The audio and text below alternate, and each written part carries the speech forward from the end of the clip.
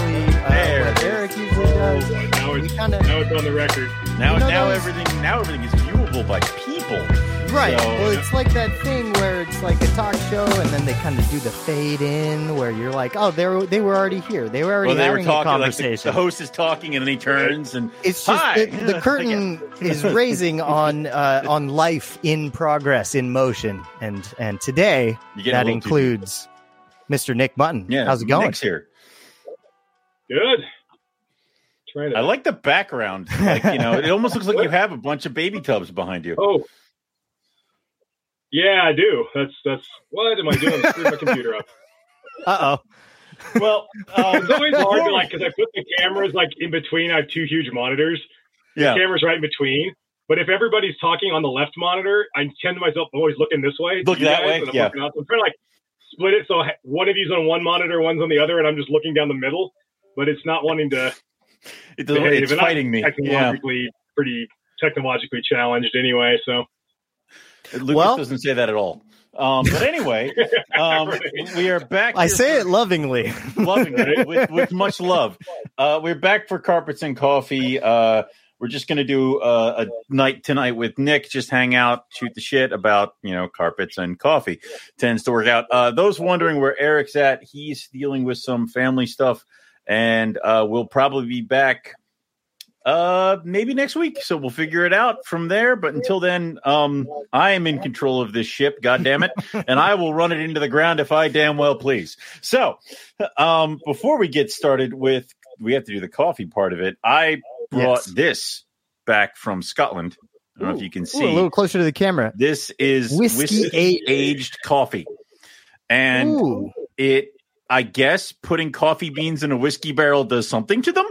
It tastes kind of whiskey-like. This is like having an alcoholic coffee without, I guess, having the problems of an alcoholic coffee. Yeah, exactly. It's like not drinking. All the taste, none of the alcohol. So that is pretty much what I had. I had a little bit this morning. I got a box for Eric. So this is his box. Mine is open downstairs. Very nice. And it tasted like I describe it.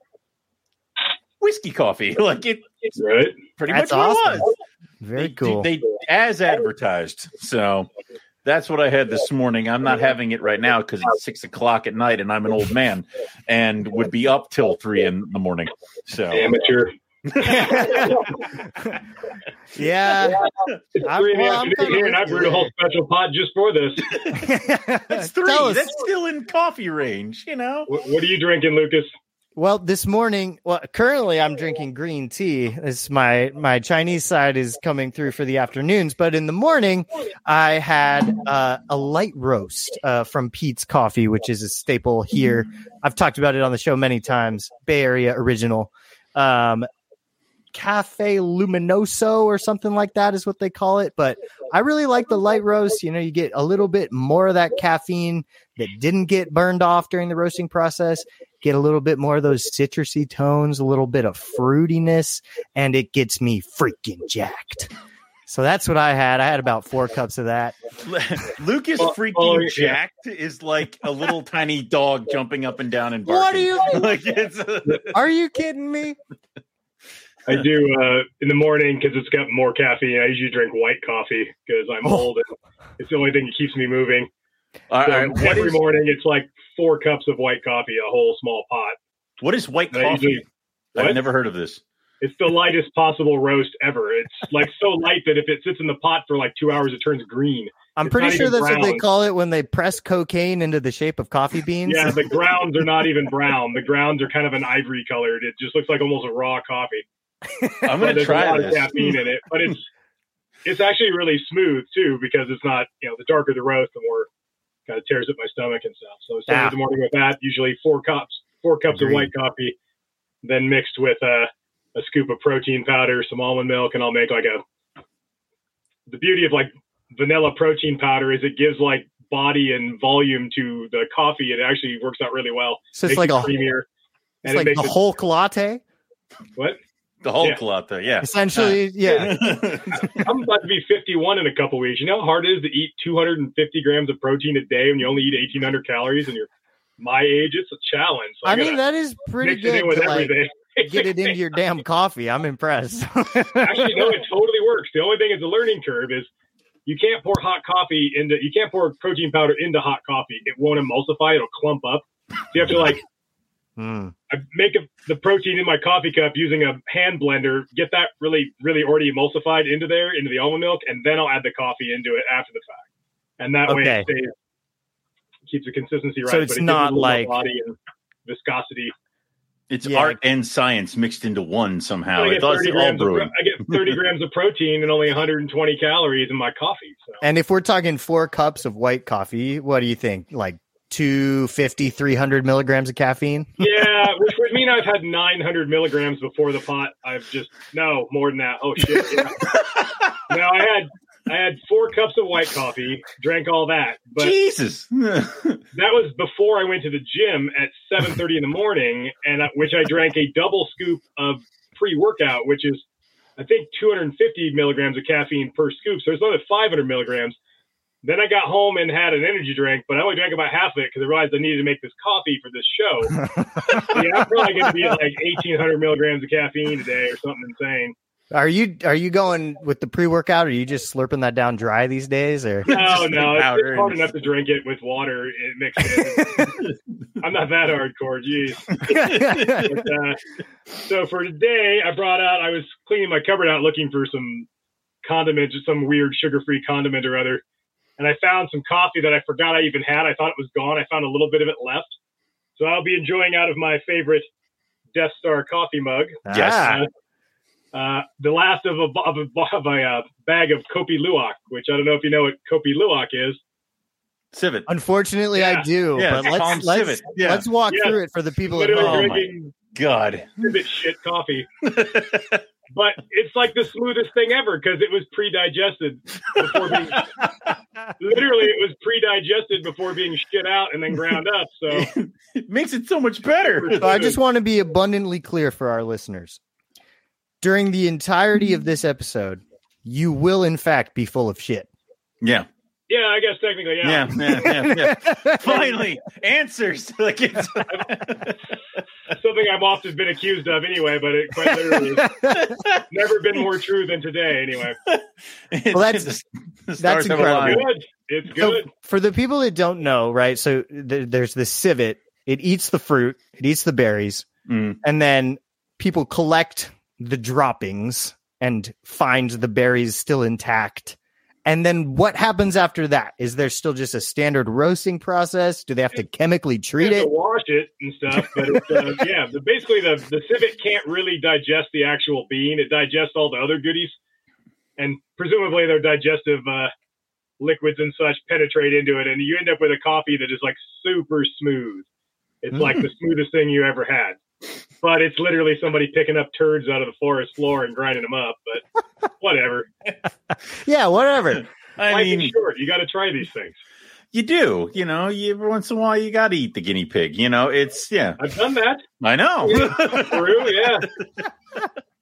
Man, I have eaten wherever you go, wherever you got to eat the weird thing. Yeah. How much protein from an ounce of guinea pig? I mean, I don't know. Honestly, it tasted pretty good, but it was just tons of tiny little bones. It was hardly worth. It's like a fish. And they served it on this big bed of like fried potatoes with peas, but it's still in its face and its hands, and it's looking at you. It's all just like kind of sitting there fried on the potatoes. It's so much worse. It's weird that your food looking at you. No. Out of the corner of your ear, you just hear. It's like a lot of little tiny bones, and I don't know. It tasted good, but it was a lot more work. I wouldn't. I mean, it's impractical. You got to do it, and then you say you did it. Like when we were in Scotland, I had the haggis. You got to have the haggis, which is revolting. It's terrible. It's the grossest thing ever. Like I'd rather eat this civet shit coffee than the haggis.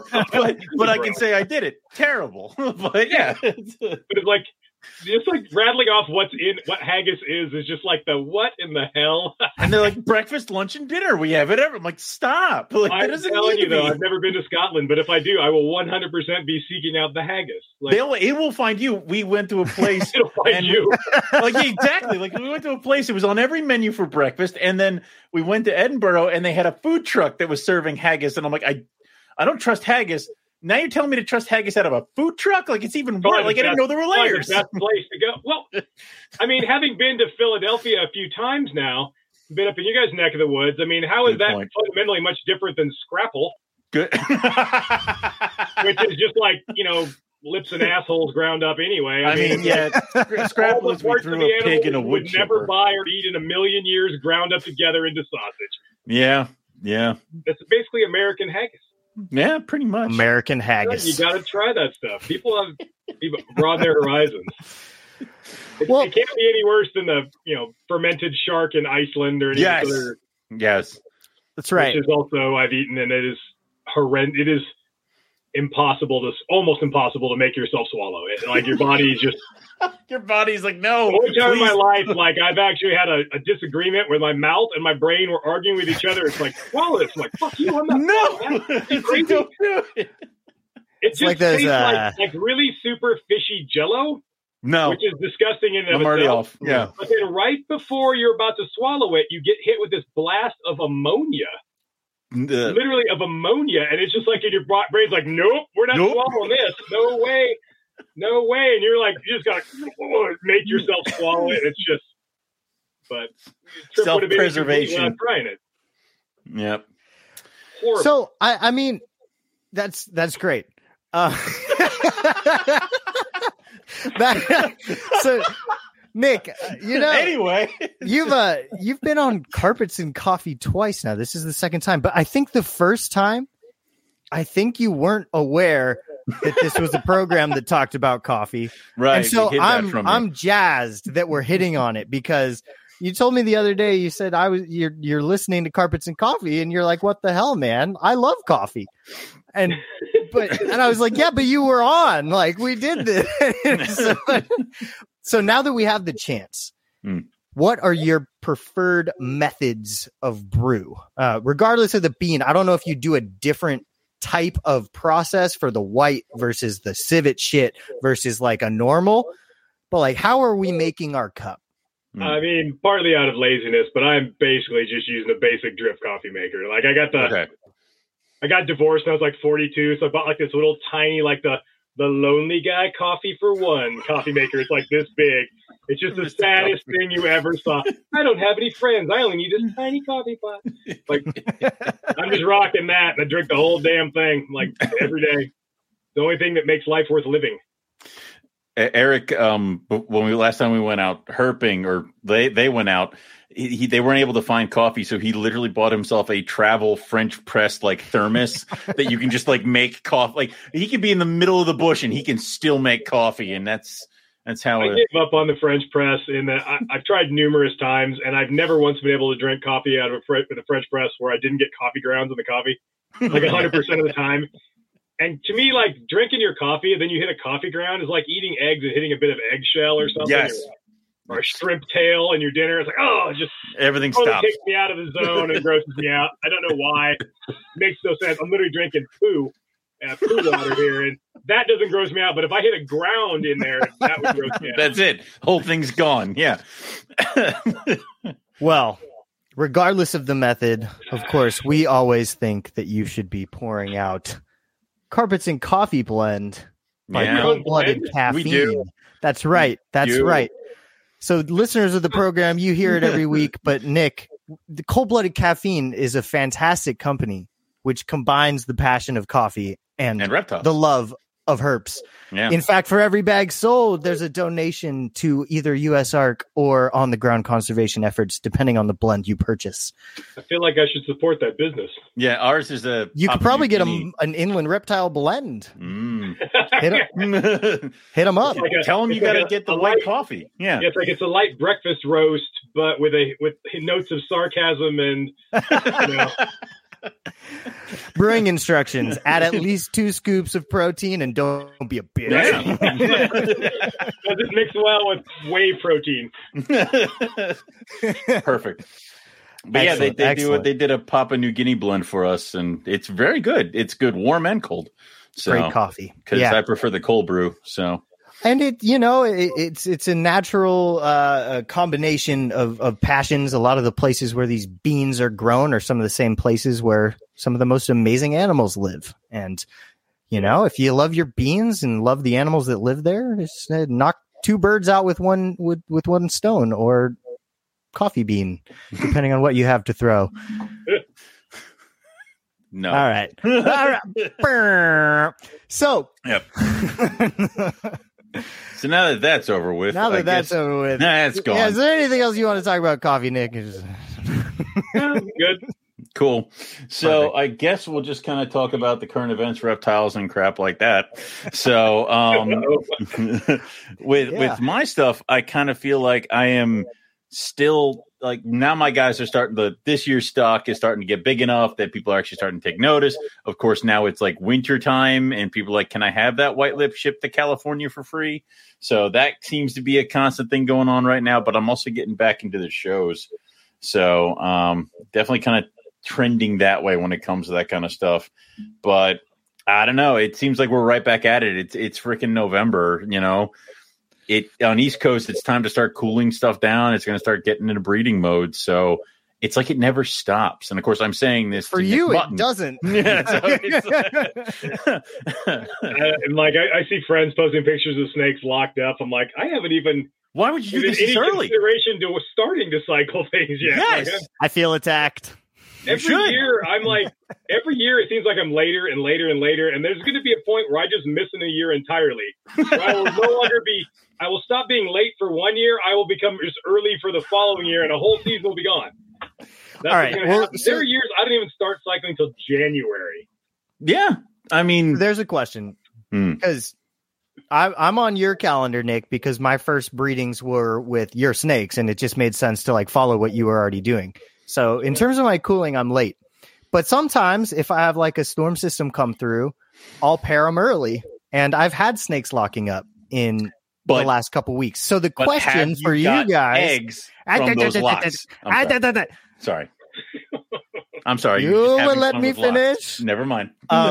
So the question is that a waste of time? Does it hurt the potential for breedings when the female might be more receptive, or is it like doesn't really matter, let it happen, maybe they'll retain sperm, whatever? In my experience, those early breedings like that don't usually amount to much. It does no harm, but it doesn't really, I mean, it proves the pair is interested in each other, so that's helpful. First you have a pair. Like, yeah, I've never had something lock up way before, I'm even, way before the time I normally would pair them, that resulted in a freaky early fertile clutch. It doesn't seem to make much difference. And that's just my experience. I'm sure there's probably 27 people right now just getting ready to like fire off some nasty message about how they didn't do anything and they put it together in the middle of summer and they got a clutch. And that's probably true. But in my experience, I don't even bother trying. I mean, I'll put them together when I'm ready and I've done what I'm going to do. And I don't even try. So it doesn't. Got it. No more wasting my time. Owen was right. I mean, some things that will matter. Like if you're breeding like non-seasonal, the few things that are non-seasonal breeders, like Amazon tree boas, they're pretty much non-seasonal. If you get a storm coming, you chuck them together any old time and they will do it, and you can get a litter out of it. So there are some animals that are, things like retics. Lately, last few podcasts, it seemed like I've been beating up on the retic people a bit much. But, oh, feel free. Safe I mean, do that. I do it all the time. The funniest thing I've seen in the longest time was somebody posted a meme that said, "Retic keepers are the juggalos of herpetoculture." I cannot stop laughing about that. That's good. Retics are, by and large, mostly non-seasonal. So you could do that with retics and be just fine. Some things are more working mostly with Australian stuff, which is definitely more seasonal. Yeah. More equatorial species through Indonesia and whatnot, and Southeast Asia are less seasonal, so it might well matter. I'm sure you could throw your short-tail pythons together, and if they did it, you could probably get something out of them too.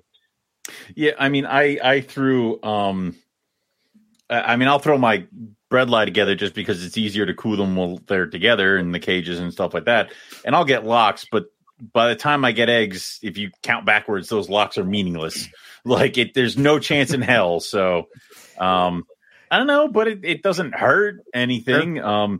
I'm still right in the beginnings of it because I had to pull my black-faced white lips out of each other's mouths recently. So I'm like, we're not cool enough yet for introductions of certain things.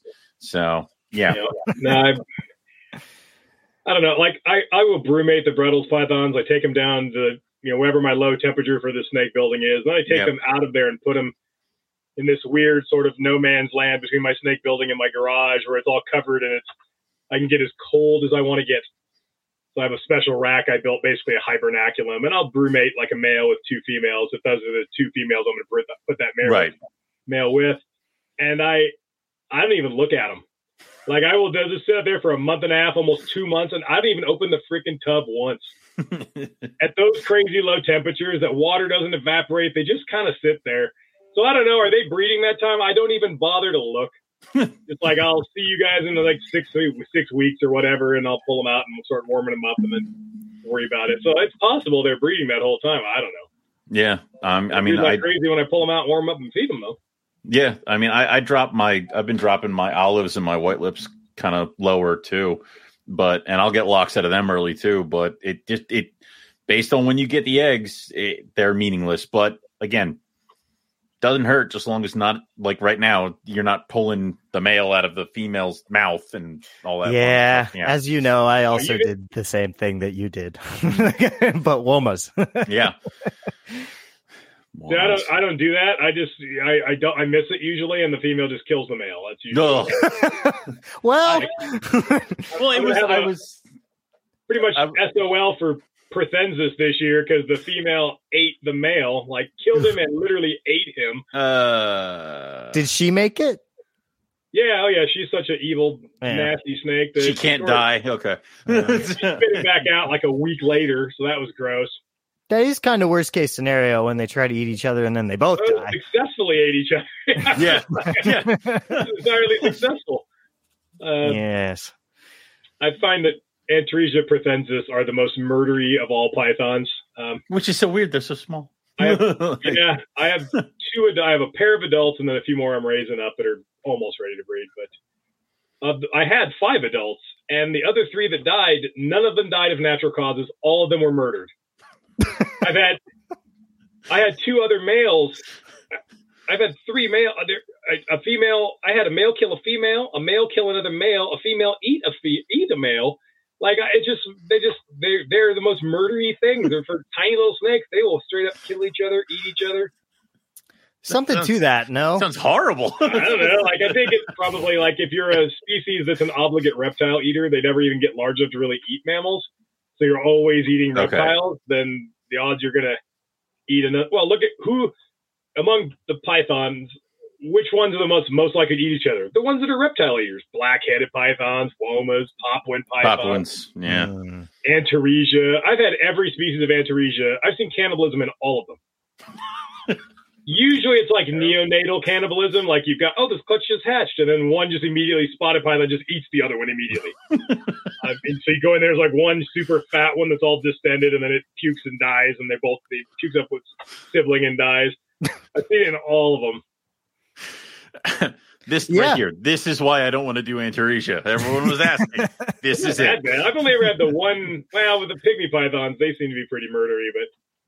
I've never had outside of Prothensis. I've never had any of them eat each other when they're older. Okay, just the younger ones that are with them. Yeah. Well, I know last year you were able to finally get those albino olives, which was kind of one of those things. This year. Oh yeah, you're right. It's still 2023. Yeah, it still is 20. We're close, Not close, but no cigar. But yes. Well, thanks, Owen. You're welcome. So I know that for a while that was kind of the thing that was like the longest, like mountain constantly trying to. We scale weren't allowed get to mention it. Yeah. So with that being said, now that that's over, what's the new thing at the top of the list? I have a goal in mind, so I've just got to bang some stuff out just to get across the finish line. But it's not like difficult things really, but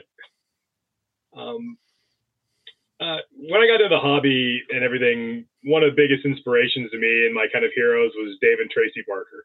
They had everything, bred everything. They're most successful python breeders probably that ever did it. Established new species in the hobby. They really did it all. And I'm pretty close to passing them in the number of species I've bred. So my goal currently is to have bred more python species than the Barkers did. Okay. Which is not easy to do.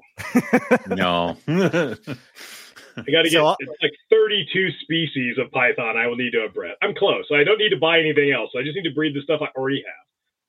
So, but there's things I don't even like. Like, I don't really like short-tailed pythons. I don't like them. They're autumn or nasty, and they like do that annoying thing where they eat and eat and never shit and never shit and never shit and never shit, and then the tsunami of excrement. The floodgates are open. Oh my god, it's so gross.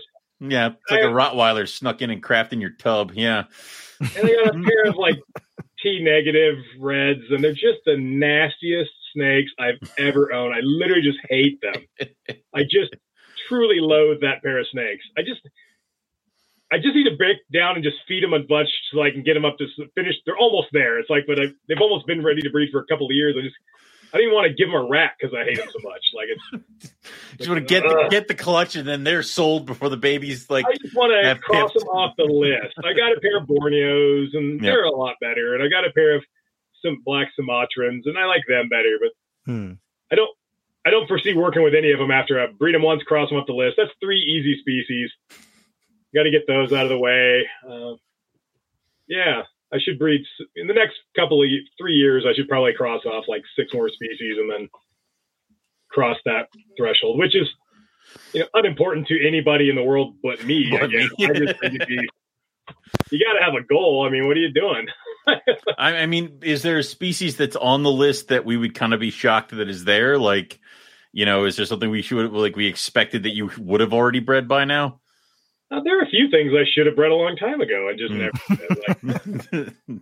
Like I can't breed Savu pythons. I've had I can't do that either. Pairs of them, and they just like one will die or just look weird things will happen or won't breed. I just had just horrible luck with that species. I currently have 1 male and no female. I don't even, and now it's like I don't know if I want to pay the money it would cost to get some. Yeah, they're up there about $900 a piece right now, or something like that. If they're $900 a piece. How much should a Dunn's python be? That's like 1,000 times rarer than that. Like apparently, I've been underselling those quite a bit at the Savu. I think so, because I think there's like maybe 2 Dunai on Morph Market right now. One's an adult that has been, I think, kicking around forever. But they're probably both males. Yeah, I think they both are. But I think the adult male is like $3,500. So I don't even, dude. I think half the time I sold the last ones I sold for like $2,500 a pair. What a dumbass I was! Right. I think people are pulling prices out of their ass because I have my white lips that I matched Ryan with about $1,000 a piece for the golds, and then I have somebody like $800 for a wild caught one. And it's like, well, wait, like it's right here. So I don't know. With the stuff out of Indonesia that could be collected in the wild and exported, it's a volatile sort of situation. You had like during COVID, you had 2 things happened. Indonesia cut way back on the number of animals being exported in that period of time. And then everybody in the United States was sitting on their ass, not working and getting paid to not work, and had all this time to look at the internet at snakes. And then it just drove the prices up on. You had increased demand, increased money in the hobby at the same exact time as a rapid decrease in availability. And so the prices just went through the freaking roof on any weird python. Yep. And now, like, nobody's getting free money anymore. Reality set back in. Indonesia is mostly back up to exporting. It's gone close to back to normal at this point. So you see, I mean, you'd see like $1,000, $1,200 for a wild caught southern scrub python. I saw somebody. I hate that we use Morph Market as a barometer for everything that we do. Yeah. Somebody was selling wild caught baby southerns for $225. I mean, they were like, and they're not selling them for a loss, which means they got them that cheaply and could make a profit even at that price, which is getting back to old school numbers. I don't know. Do you see that as a good thing? Or I almost feel like it's going to course correct. Like exactly. Like eventually. I don't know. It's always a bad thing if it's something I have for sale, and a good thing if it's something I want to buy. I mean, it's like we're all hypocrites, right? Very much it's so. Whatever it is. Like all that weird stuff, I don't keep it because I'm gonna get rich quick and retire from breeding friggin' Angolan pythons or something. I like all that stuff. I keep it because I want to keep it. And if the price is high, well, that's awesome when I have babies. And if the price is, whatever, then it's whatever. I'm not going to stop. Right. I mean, I'd prefer the prices be through the ceiling on every single thing I breed, but it doesn't really work out that way very often, right? Well, but everything's cyclical. Like ring pythons bottomed out, and then slowly that's been creeping back up as that kind of goes. So eventually it'll come back around, I guess, as people stop breeding, because like the price hits the basement and people stop breeding, and then it creates the scarcity that drives the price back up. So that happens, but what the hobby, if you look at sort of the collective sort of zeitgeist, if you will, among in herpetoculture, it is incredibly short-sighted and profoundly ignorant of a lot of things. Like it's people. What do most hobbyists do? They focus on what they want to do at that time, and God damn it, the repercussions don't matter. There's no consequences, don't matter. It's what I want to do with my snakes right now, and they don't think about the longer term thing. Right. And for some things that isn't that important, but for a lot of things, rare things, it really is important. Like if you have a situation where you have a species or a species complex, and you start mixing all that shit together, you're ruining the gene pool. And in some cases that cannot be ever repaired. Look at retics. It's an absolute and utter disgrace what the retic community has done to retics. It's fucking disgraceful. And they're still doing it full steam ahead. How can we fuck up the gene pool even more, even faster? How about we make 88% dwarf retics or 94%? So it looks just like something that it will never be again. Oh, but wait.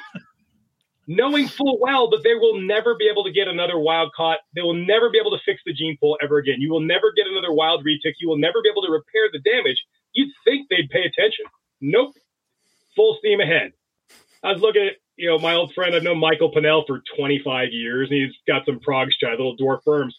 Yeah. I noticed he seems to be all down to just females because people buy up the males so they can hybridize them with their regular berm bullshit. They don't learn either.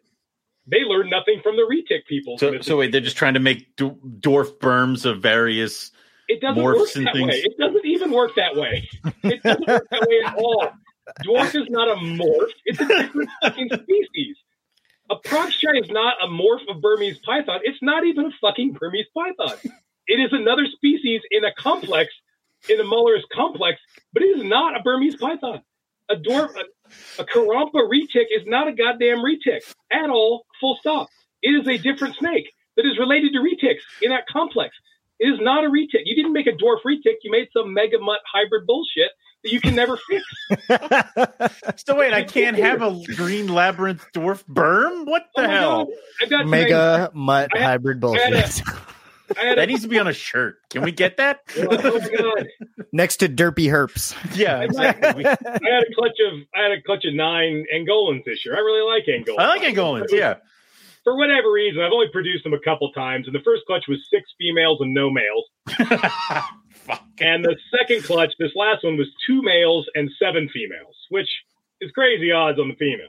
Right. Better than it all being males. Though. Right. So I don't have any male. I kept the male back because I realized that my adults are like 13 and 14 years old, respectively.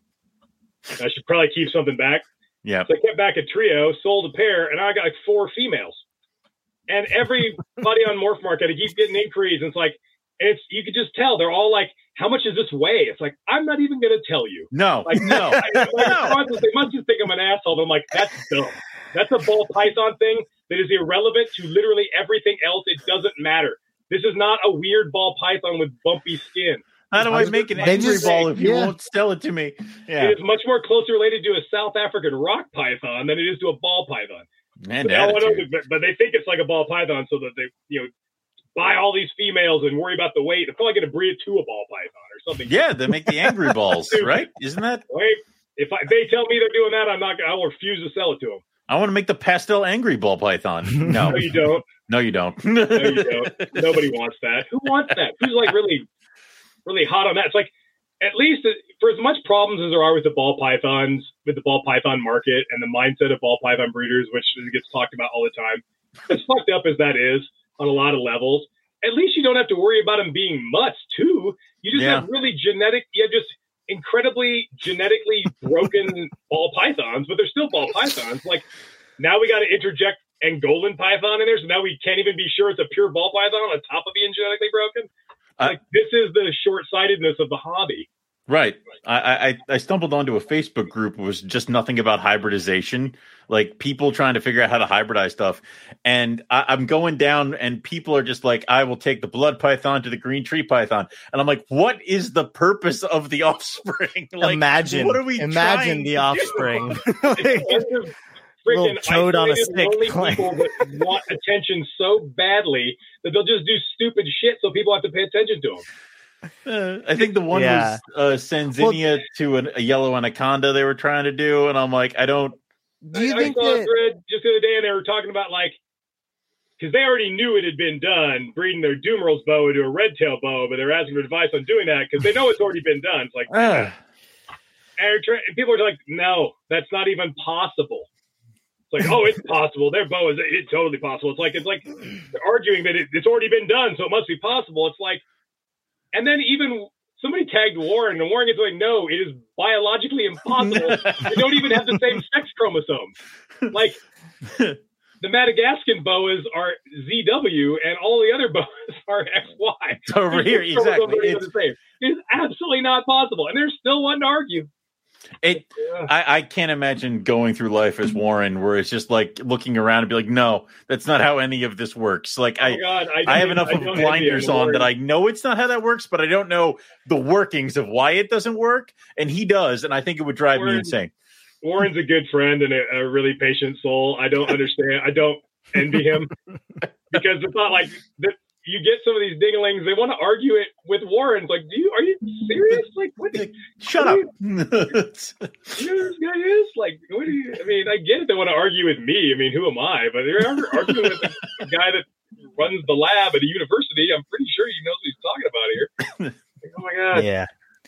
Yeah. It seems to me like it's all the hybrid stuff. Like, it's a relic of putting too much value on worlds first and just being the one to do a thing. Doesn't matter what it is, but you did a thing before everybody else. That thing is stupid or detrimental. Why are you doing it? Right. Oh yeah, no. Hey, I agree. I'm not advocating for that behavior. What they're really doing and saying is like, don't forget about me today. Exactly. Well, and so what I was going to say is that what is a better thing to put up on the pedestal for people to try and achieve that would lead to better outcomes? If it's not doing the first and being the world's first, like, what should people be striving for here in the new era? From 2 generations of herpetoculture past.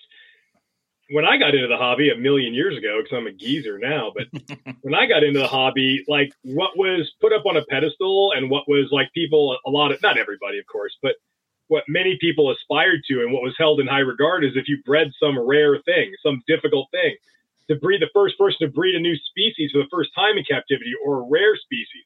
Like, people were trying to, like, you want to get some mad respect 25 years ago, breed some Timor pythons. Like, oh man, like, now here we are now 25 years later and Timor pythons still almost never get bred. Why? Because everybody's too busy doing trivial, stupid shit and patting themselves on the back for it. Or crossing them with retics.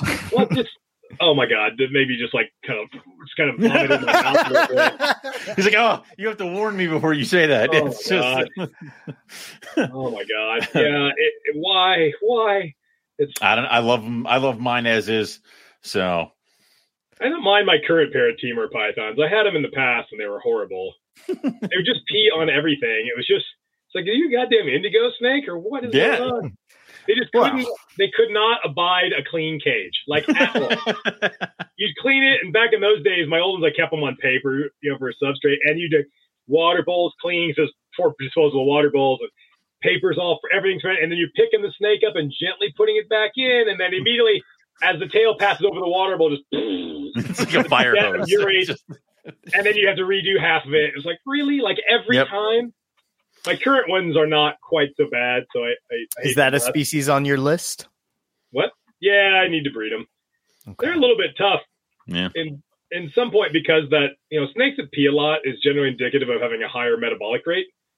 Animals that have a high metabolic rate are kind of harder to breed because you got to feed the crap out of them. Yep. Like just the normal maintenance. They need to eat more because they're burning calories at a higher rate because of that metabolic rate. And then if you want to get them into reproductive shape, like you got to just be hammering them with stuff. Yeah. To get them over the hump. And I'm not good at feeding snakes heavily. I am not. I'm slowly becoming not that way. And I've heard that you have to feed your female Timor to the point where she almost regurgitates. And then she's good to go. And it's like, I don't know. That's like a bag of rats. Also, like expensive rats are. What the hell's the matter with you? Like, so my female Timor only wants to eat live. It drives me crazy. It's like I've had you for 4 years. What are you doing? Like, so it's like I just never remember. Yeah, and she gets fed enough, but doesn't really grow much. She's on the 12 years to maturity plan. She'll get there. I'll get there, but I'm going to breed Eric's rock pythons this year. Damn it! Ah, excellent. Yes, I've got the female up to eating full-grown roosters. So holy crap! She's not that big, but rock pythons are scary as hell. They are.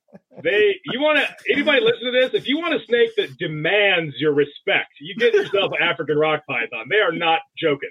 And my pair has never struck at me. The male hisses at me, which is super intimidating, but they've never actually acted aggressively, but I will never trust them. There's something about them like, whoa, like you're like, all right, like we're not messing around. I will never take my eyes off you. But yeah, rock pythons are famous for habitually just eating enormous things relative to their body size. Like, you can find any number of pictures of rock pythons eating impalas, other gazelles, and saw a picture one time eating a hyena. You know how much of a badass you got to be to eat a hyena? Oh my god, like Jesus. And this Christ. thing, she'll eat that chicken. She ain't that big, but I don't want her to get any bigger. Thank God you got those things away from him. He'd be dead by now. Yeah, they'd have eaten him. They would have killed him. Well, I saw them when Eric first got them at a carpet fest, and then he sent them to me like 2 years later, and they were like 2 inches longer. Like these, the same ones? Like these haven't grown really at all. I've got them. They're ready to go. I put them together last year because they'll breed really small, even though they're a big snake. They'll breed like 7.5 feet. They'll sometimes breed. So I'm getting ready to go. This year I'm hoping to cross off Burms, rock pythons off the list this year, black bloods this year, hopefully. So hopefully I can get at least 3 more species done this year. What was the third one? What? Well, you had Burms, rock pythons, and black Sumatran shorttails. Oh, black Sumatran shorttails. Okay. Our female is like, I got it from a good friend of mine. So she's a one-time proven breeder and as big as a freaking my leg. Yeah. She's a freaking tank. He said, oh yeah, she's had one clutch. I don't know what I was picturing, but when I got it, it was like, it was not as big. It was less than I got. Like I was like, holy crap. Like, what did shipping cost? Like $200? The snake was like 45 pounds. Joshua asks, how about Indian pythons? Are you working on those? Sort of. I have a pair of Sri Lankans that are that I like quite a bit. They're kind of a dicks though. Like they're not super friendly. I like them though. They're really sexy. I can see keeping those. I mean, there's all sorts of legalities. They're a pain in the ass since they're Appendix 1. But Matt has kind of sort of Indian pythons, I guess. Yeah. But I'd like to get some mainland Indian pythons, but they're just almost not existent in the hobby these days. And then the Matt legalities. Has the Sri Lankans. And interstate transporting them across state lines, the legalities are not insignificant. So gotcha. They're beautiful. It's why I refuse to go look at Matt's. I don't want it. I have so many snakes. It's stupid. It's just stupid.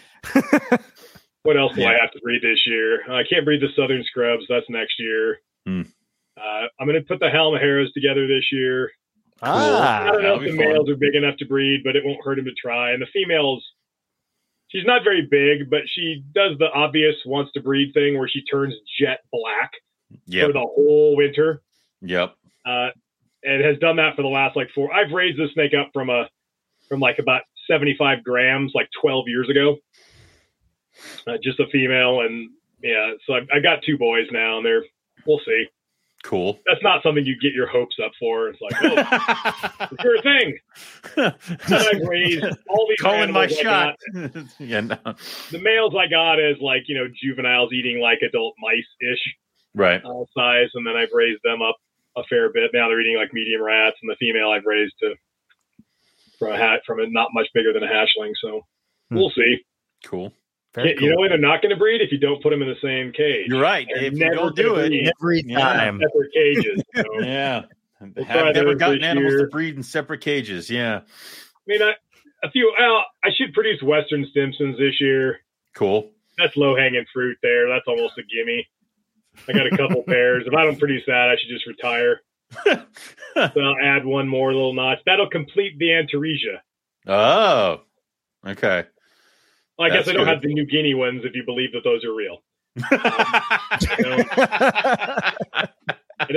I'm not totally sold on that. Like, I don't, it's a hot take on the Antaresia, but I find flaws there in that logic.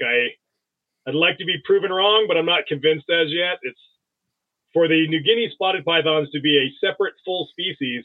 You would have to have like a biogeographical scenario that we don't observe in literally anything else at all, full stop. Nothing. Animals move from place to place at the same time if they're in the same habitat. So right. The scrub pythons at the tip of the Cape York Peninsula are genetically the same as the ones in New Guinea on the other side. The water pythons are the same as the ones on the other side of the Torres Strait.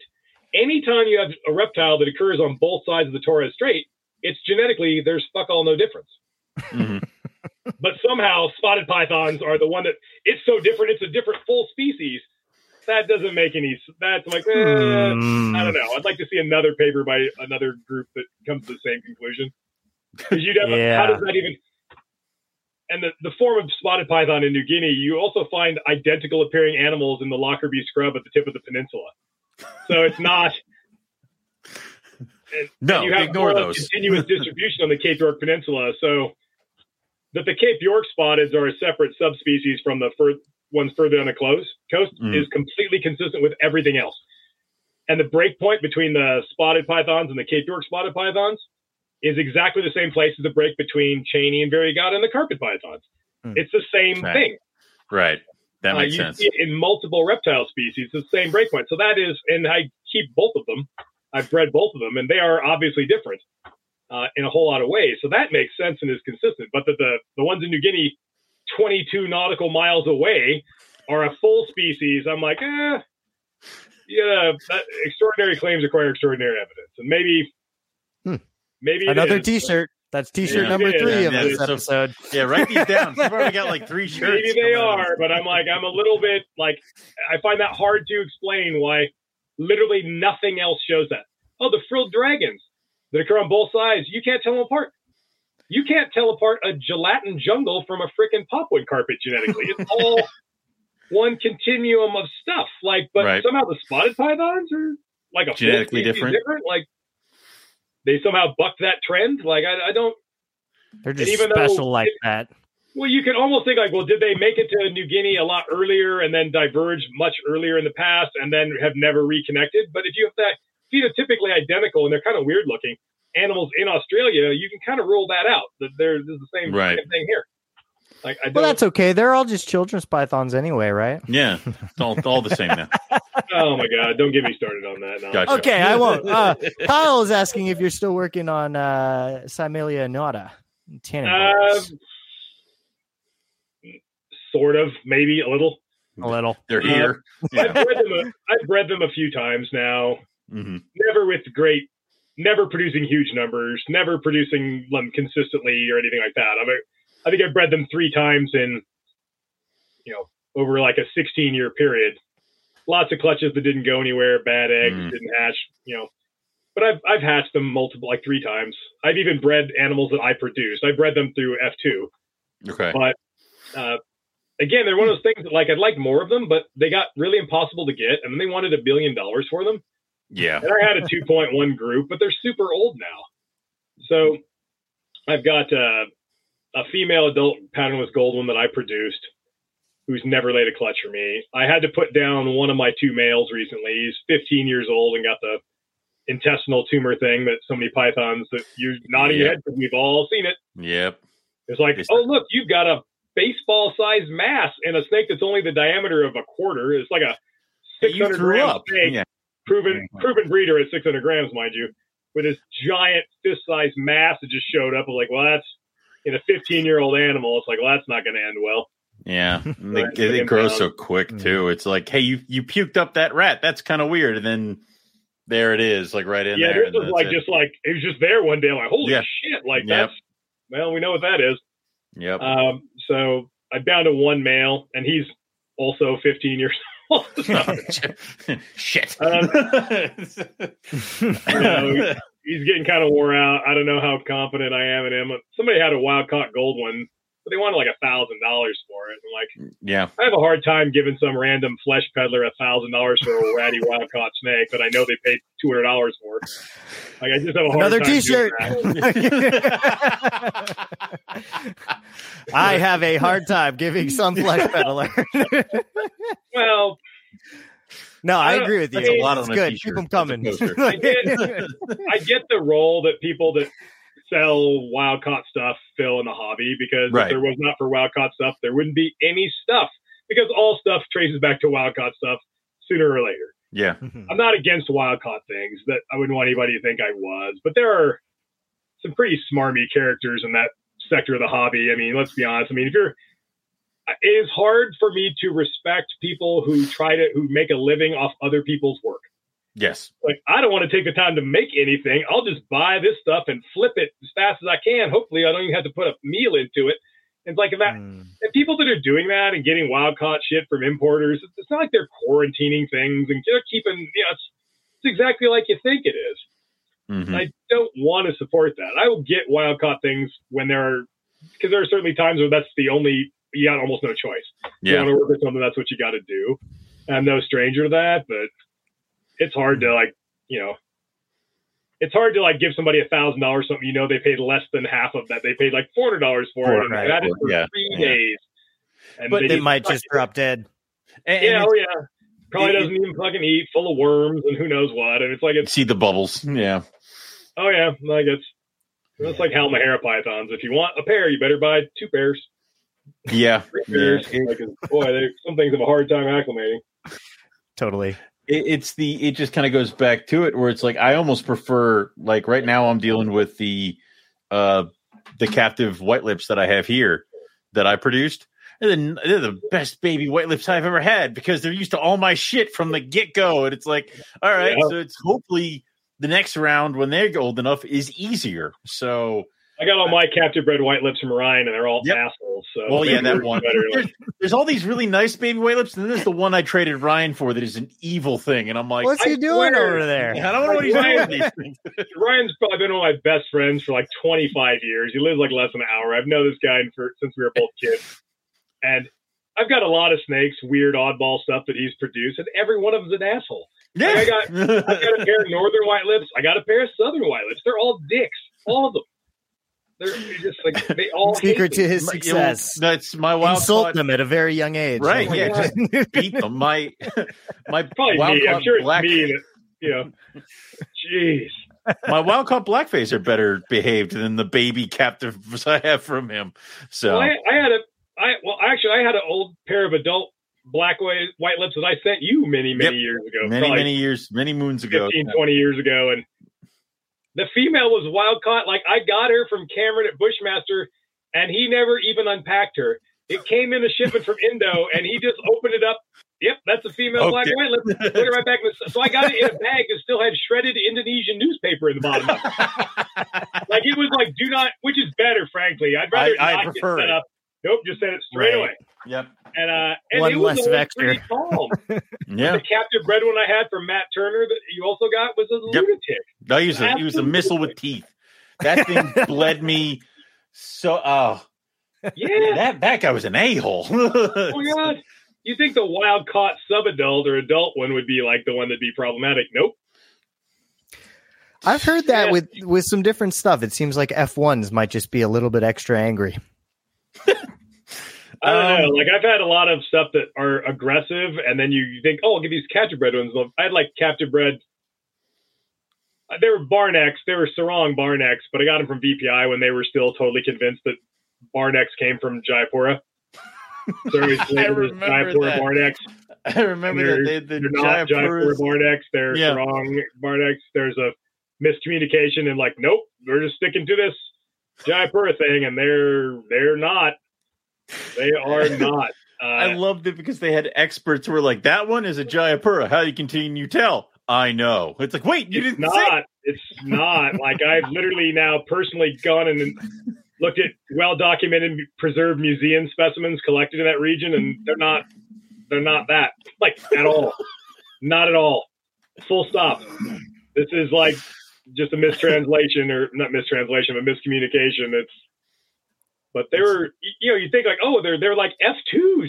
They're F2 Barnecks, and they were fucking horrible. Like, it's like the meanest.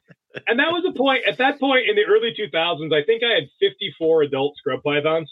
Oh, God. Crazy. I had 54 adults. I had like 12 tannenbars, about a dozen. So you had a blood bank. Yeah. I had 54 adult scrub pythons, and out of all that, there was one pair of juvenile southerns and one pair of adult Barnecks, and all the rest of it were Halmas and Xanthic clastolepis, and the first imported Aru scrubs that came in. I had the first Wamena scrub that came in. Like, Jesus. All that stuff. And like the meanest ones were those two F2 Barnecks. They were by far the worst ones. Just horrible. Horrible. Like a heat-seeking missile. Those two Wamenas that you sent me are what I'm most scared of in this life. They're big now. They grew. They don't like me. Did you stop handling them? Oh, yeah. Oh, hell yeah. Oh, hell yeah. 3 minutes after you stopped handling them regularly, they decided, well, this guy's got to go. He's got to die. This guy sucks. Like, yeah. Travis Wyman was giving me a hard time because I took a video of the female. She like took the hook from me. Like if I was grabbing the handle of the hook, I was going to get bit on the hand. So, she's like all like on the floor, just like that's hers now. And he was like, you have to show them that you're the boss. If they find that you back down, you're already lost. And I was like, no, but she's the boss. Don't make eye contact with the scrubs. Just run, don't look at them. Run, Lucas. Yeah. There's that point where you keep them when they're little babies in a tub, and then they move up to the bigger tub. And when you're in the tub, living that tub life, you got to grab them and take them out of the tub to clean the tub. So they're every week. The giant hands come down and pick them up, and they get used to that. And it's all smooth sailing. They're super mellow. The minute you put them in there, you get an adult-sized cage now, and they crawl up in their hide or up on a branch, and then they just try to kill you like 10 minutes later.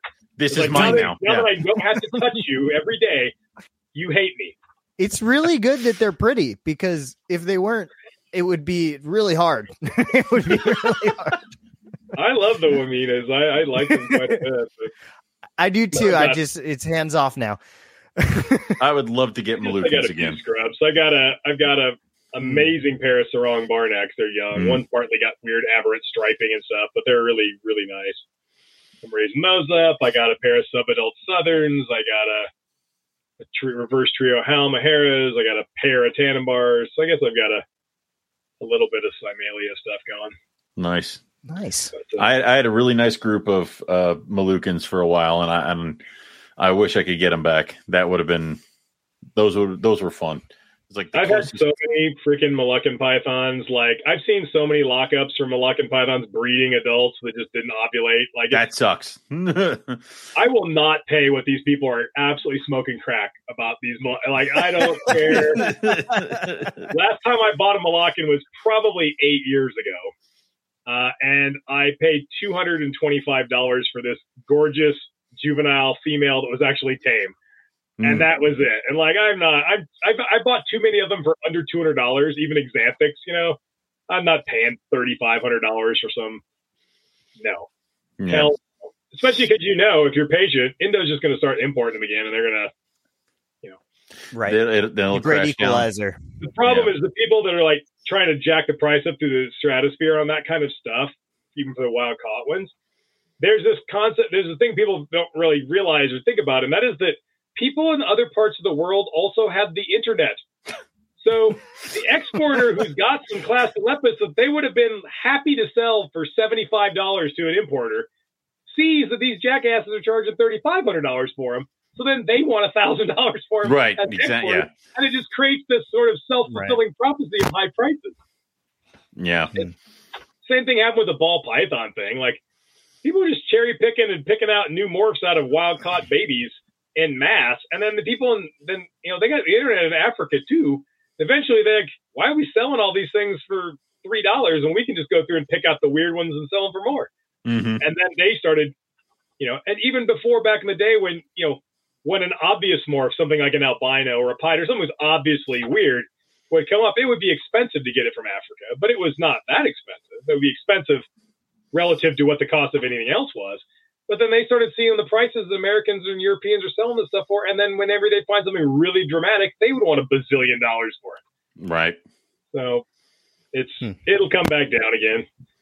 It always does. It's just certain things just seem to be up in the stratosphere and don't seem to be ever coming back down. Like I can't imagine Bull and I ever dropping below, like, I guess 10 grand an animal or something like that. I don't know why.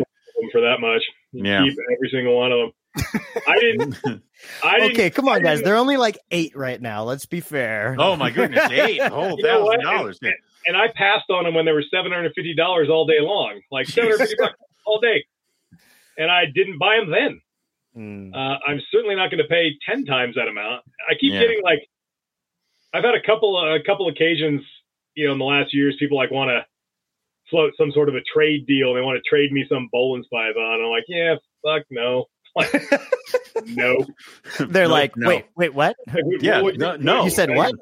Usually when somebody approaches me with a trade, I'm just like, yeah, no, I don't care. It doesn't even. Once in a weird while, I'll just be like at a morbid curiosity. I'm like, what are we talking about? I offered you a guitar before I knew you. And they always come out here like that. Not always, but a couple cases like, well, how do you feel about Bolin's pythons? I'm like, I think I don't care about Bolin's pythons. You remember when offering up is a lone male that I'll never find a female for in a million years. And even if I did, would never even consider for a millisecond paying what someone would charge for one. Buying her, yeah.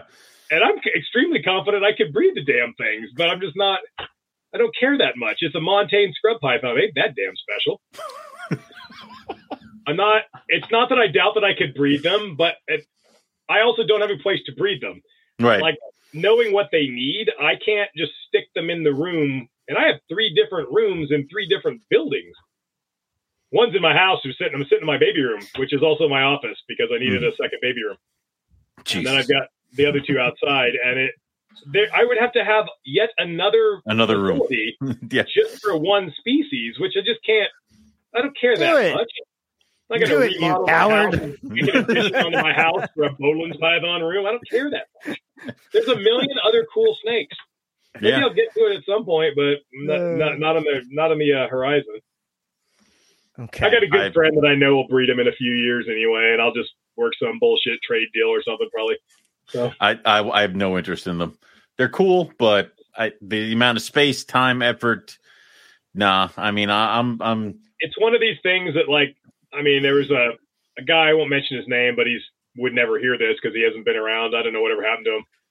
When I was more of a hobbyist, I met this guy who's into carpets and stuff, and he kind of fucked me on a snake deal. But be that as it may, he said something to me, and it was like 2001 when Jaguar carpets were first becoming a thing, and everybody was lusting after Jaguar carpets and all the made-up mythology of nonsense that went around it at the time. But he said to me, he goes, I can't figure out, are these things expensive because they're so cool, or are they just cool because they're expensive? Right. Bit of both. And that's a lot of the hobby, isn't it? Yeah. A lot of everything. That is so expensive because it's that cool, or is it just cool because it's that expensive? It always seemed like it was that bit of both thing where it was, they were cool, and then that just kind of pushed them up, and now they've gone so high up that they're almost like a status symbol, and it's like I don't $1,500 cool or something. Yeah, yeah. $20 grand for a pair of. I don't know. I don't know about getting I don't know about spending. I mean, we've all spent in the teens when it comes to an individual animal. I can't imagine getting into the $10,000 up there for one snake. I don't know. Yeah, it sucks. I've been there. It's a bit of a leap. Like, I mean, what you spend on a pair of snakes or whatever, it's all relative to your own sort of income and the at the time and your ability. So it's not just purely an absolute dollar figure. I mean, when I got my first Brettles pythons in 2000, so 23 years ago, like they were $5,000 a pair. Okay. And I got 2 pairs. And I was not making a lot of money. I was not like a big successful snake breeder. That was a heavy lift. Yeah. It turned out to be the best move ever for me in the longer term, but that was not an insignificant amount. And then with like the hypo Brettles, that was, absurd, like an absurd, that was not a cheap thing to get. Like, but what are you going to do? I mean, it worked. Exactly. Those animals kind of add to it where it's like, I kind of feel like if you have a pair of animals, like you said, you have pairs that have never bred or something like that. You could never get that. And then at least like if there's somewhat of a group there, you're hedging your bets a little bit. The super rare stuff, it's expensive because it's super rare stuff. If you want to have a trio of visual albino Aussie olive pythons 13 years ago, it was a freaking lot of money. Like it was it was freaking a lot of money. Yeah. And it, and that one took over a decade to get. Hey, I'm shipping an albino out this week. I sold the male. The only one I never. Yay, that guy or girl. It's leaving on Tuesday or Wednesday. I haven't figured out which day, but it's leaving this week. It looks like it's getting the hell out of here. Yeah. Oh my God. Yeah. Before it gets really colder up here, I want to get it out of here safe and sound where it's going to land. So some of the stuff, you want to buy like a pair of rough scale pythons out of the first clutch ever produced in North America. That was not cheap. No, it's freaking expensive. Like, totally. I mean, there's always the risk versus reward calculation, and you're not gonna. What do you got back there? Those are my babies, my roughies. Oh yeah. Did you have fun time getting them to eat? They're all feeding. All 17. You have 17 babies? Yep. Oh my God, I did terrible. I had 1 this year. Oh. Actually, I had 3 eggs made it, and the female like kind of bound up and prolapsed her oviduct, and it was just a total train wreck. That's the worst. She is the animal I paid $1 bazillion for. She was Cameron's holdback. I got Cameron's holdback pair out of the first clutch produced from the original pair that came out. Jesus. Damn. And so she's produced a lot of clutches. I've got her own offspring that are breeding now and have been. So that's great grandma Ruffy. Her last clutch, but I ended up with 1 jacked up baby, 1 drop dead, and I got 1 female that eats fine, and that's it. The whole 1 female Ruffy for the year. So the 17, that's like. Yeah, and I had to split a clutch, so I would have had more, but because the one female had 16 eggs and the other one had 8. So what the hell are you going to do with all those? He's going to keep. They're mine. These are mine. He's building an army. Yeah, these are mine. What I found out their silver bullet is button quail, baby button quail. Give me a bird the size of a fuzzy, and they went nuts. I have like a strategic reserve of frozen quail chicks, but it's running low and they're not easy for me to get. Mm-hmm. I've literally thought about my rodent room is not very big, but I'm like, is there any way I can set up some quail cages up in here? From what I've been, because could you imagine with fussy carpets and fussy rare pythons? Imagine if you had a live quail right out of the egg, still got the goo on it from the egg. The albumin is all gooey, right out of the egg. Live bird that was that small. Oh my God, it'd be absolutely anything. They'd go nuts. Well, I bought a bunch of incubated quail eggs that if you crack them open, there is a fully formed bird in there. The eggs have been frozen, but you can thaw that out, and then here's a bird the size of almost like a pinky. You got a link for that? What are those? What are those sold for? Why would people buy that? It is something that it's they're a delicacy. Testing. Yeah, I don't know. It's something that you they're want to eat an egg, a fully bird in baby it. Bird in it. Those the balut, the the duck. Yeah, the duck egg that's only partly developed. Yeah, it's something that they're working. Was it a cold-blooded Cafe is working on that, so I got a little bit of a test thing for it. So, yeah. Imagine it would smell even extra bird-like if it still got the goose. Yeah, we're gonna. Everything's eating, so I don't have anything to try it on, but I have a bag, so I'm gonna figure something out. But really? then also, like, Cafes doing that? Yeah. Although they got it for me, I have ins. So, but the other thing is, like, my Crebo and all my other Asian colubrids just eat those eggs too. They just swallow them whole. I'd never ordered rodents from them before until I did recently. It was a stupid good deal. I'm like, the mega sale of a few weekends ago. Well, I've had like some sort of awkward moments with Chris here. So it's like, I was a little hesitant. I was like, a few very awkward Carpet Fest incidents over the years. Right. So I was kind of stayed away, but no, I was pretty impressed actually. So big ass rats, a really good deal. And yeah, seemed like there was no bad blood or anything. So I'm like, and I keep begging him to expand more into the birds and stuff like that. So they're going to work on quail and stuff like that. So little tiny micro birds. Like that's what I said. I'm like, get like button quail. I keep sending him pictures of the button quail. I'm like, these. This is what you need. Yeah, I've got a handful frozen, but they're so precious to me. I'm really loath to get them out unless I really need to. I hatched like 24 inland carpets from 2 clutches, unrelated clutches from totally unrelated bloodlines. Who'd have thought? And apparently no one else in the country hatched any inlands this year because everybody's blowing me up. It's like, which is great. It's you and your co-author, man. It's you and Zoolander and nobody else. Yeah. And I'm happy there's good demand and they're an awesome snake, but they're kind of a pain in the ass to get going. They're really shy and they're really small, but I finally last night, it's like, all right, I'm busting out the quail, got 3 out of the like 10 who have never eaten, took the quail. Yep. It's like they ate a Thanksgiving turkey. They're little tiny. I mean, they're like sub 20 gram babies. They're really small. They're noticeably smaller than other carpets, but they went for it. Diamond pythons too. Like I've had a lot of them. Like wouldn't eat. Give them a quail, and they'll choke down this giant quail. Like the Cornix quail, like the other quail that's about the size of a small mouse. Olive pythons. This is crack to them.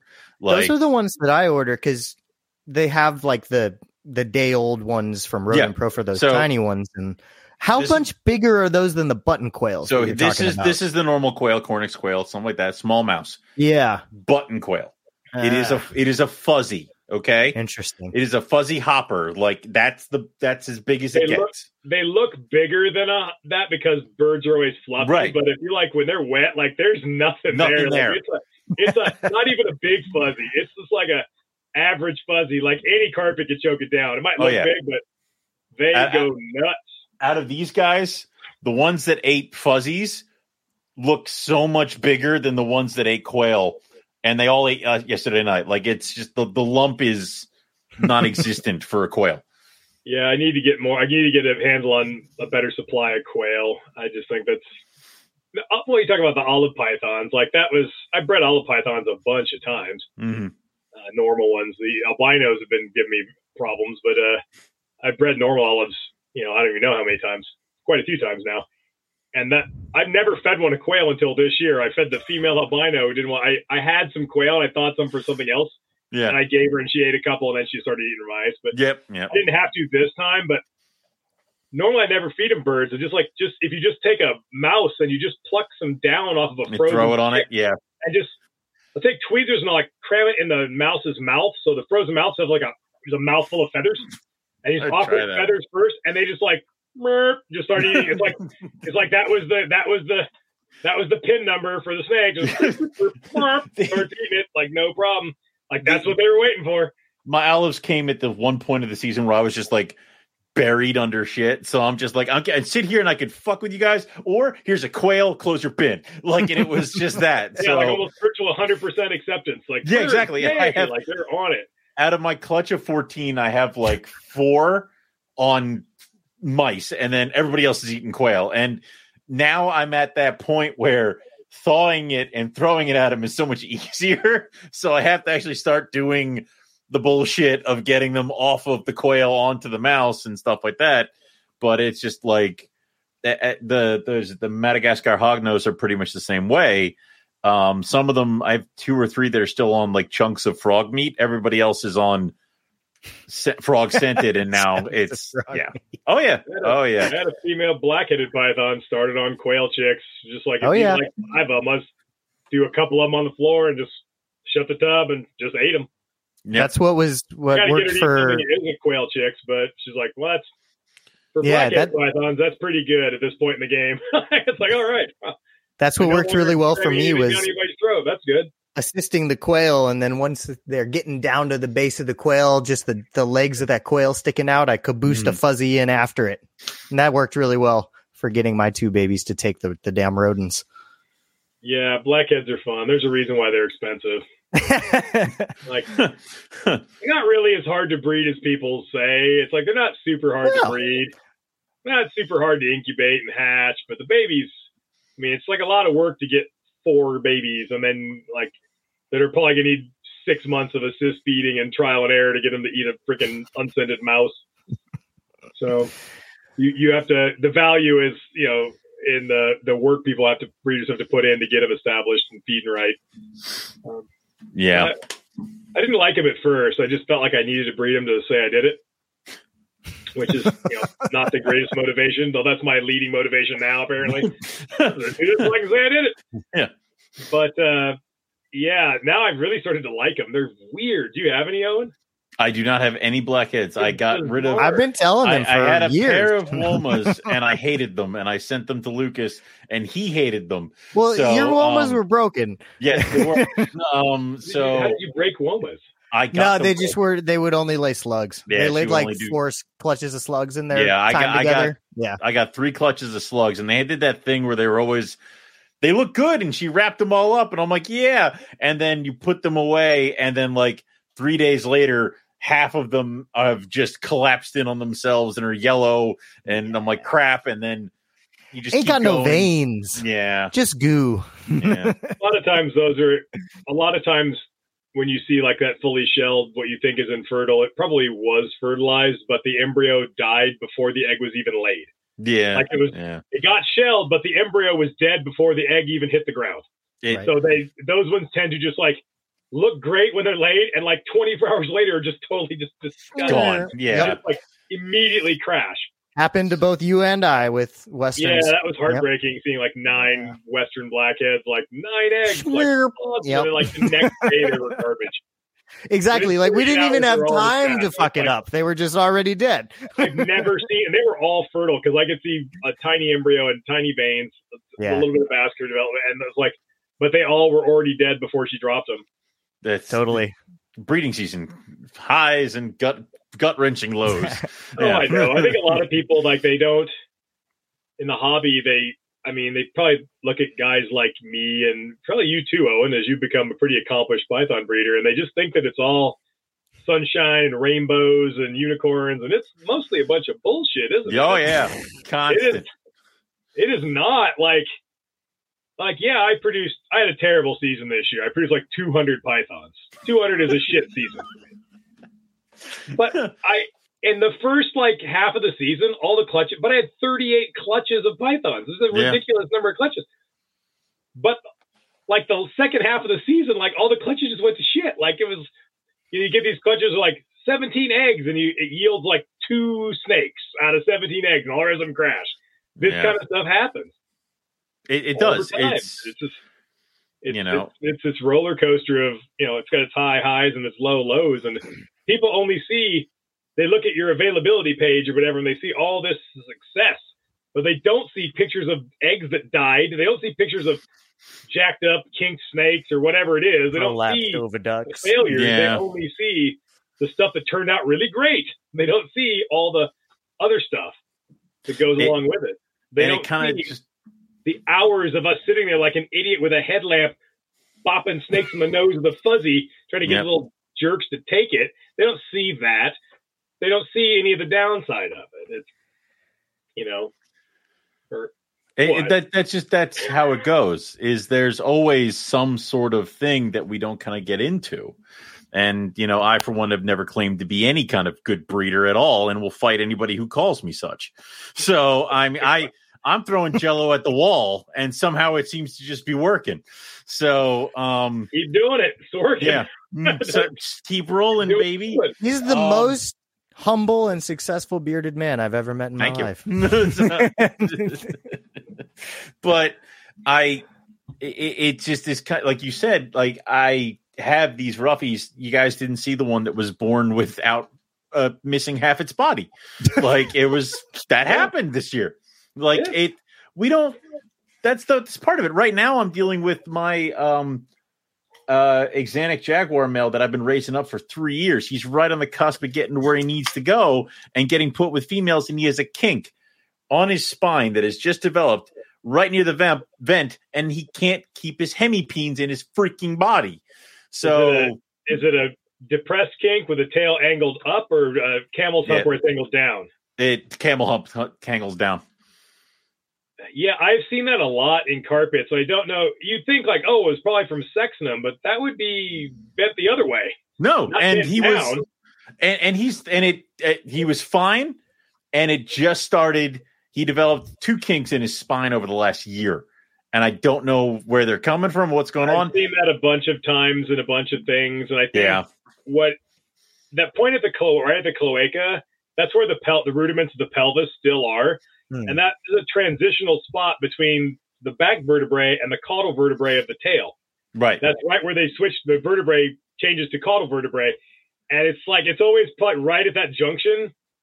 And I always just figured it's something that like, there was probably some small malformation or defect that it never manifested. You never saw it until it grew sufficient to be a problem. Right. If you have a small asymmetry or something, it's not, and it's, over time, over years of eating and growing and growing and growing. If you have an asymmetry left-right, we'll say the musculature is going to be trying to compensate for that. So you're going to have like a weaker muscle on one side that's atrophied and a stronger on the other side. And over time, it'll bend the snake.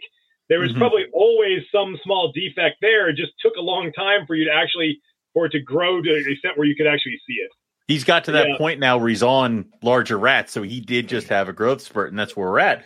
So right now he's got he prolapsed one hemipene, and you put it back and comes back out. You put it back, comes back out. So now we're at the point where we're probably going to amputate that, and then he's got one, and we'll see if he can keep that in and be a potentially good breeder with the one. But who the hell knows? But that's 4 years worth of a project. Oh yeah. Yeah. Oof. No, it's like that's why I keep 2 of everything. Like like any project that I am sufficiently interested in pursuing, I will keep 2.2 or 2.3 every project. Because if you have a pair of something and then your male develops a permanent hemipenal prolapse and loses a dick or both, you're kind of out of luck. You can't breed. Your project's kind of dead in the water when you only got one snake. Yep. Or you have one male, and it's like, but he doesn't want to do anything, and then you don't have a backup plan. And having backup, whether and that 2 pairs of something, dramatically increases your success rate. Like if you look at any of these projects I have backups for literally everything. Yeah. Unless it's something that is so rare, so impossible to get that there is no backup to get. There just isn't one. It's one of those, like if you just have a pair, you're playing with it, you might get lucky. It's kind of a fun thing to have. But if you're serious, you got 2.2, because then you're actively trying, in my opinion.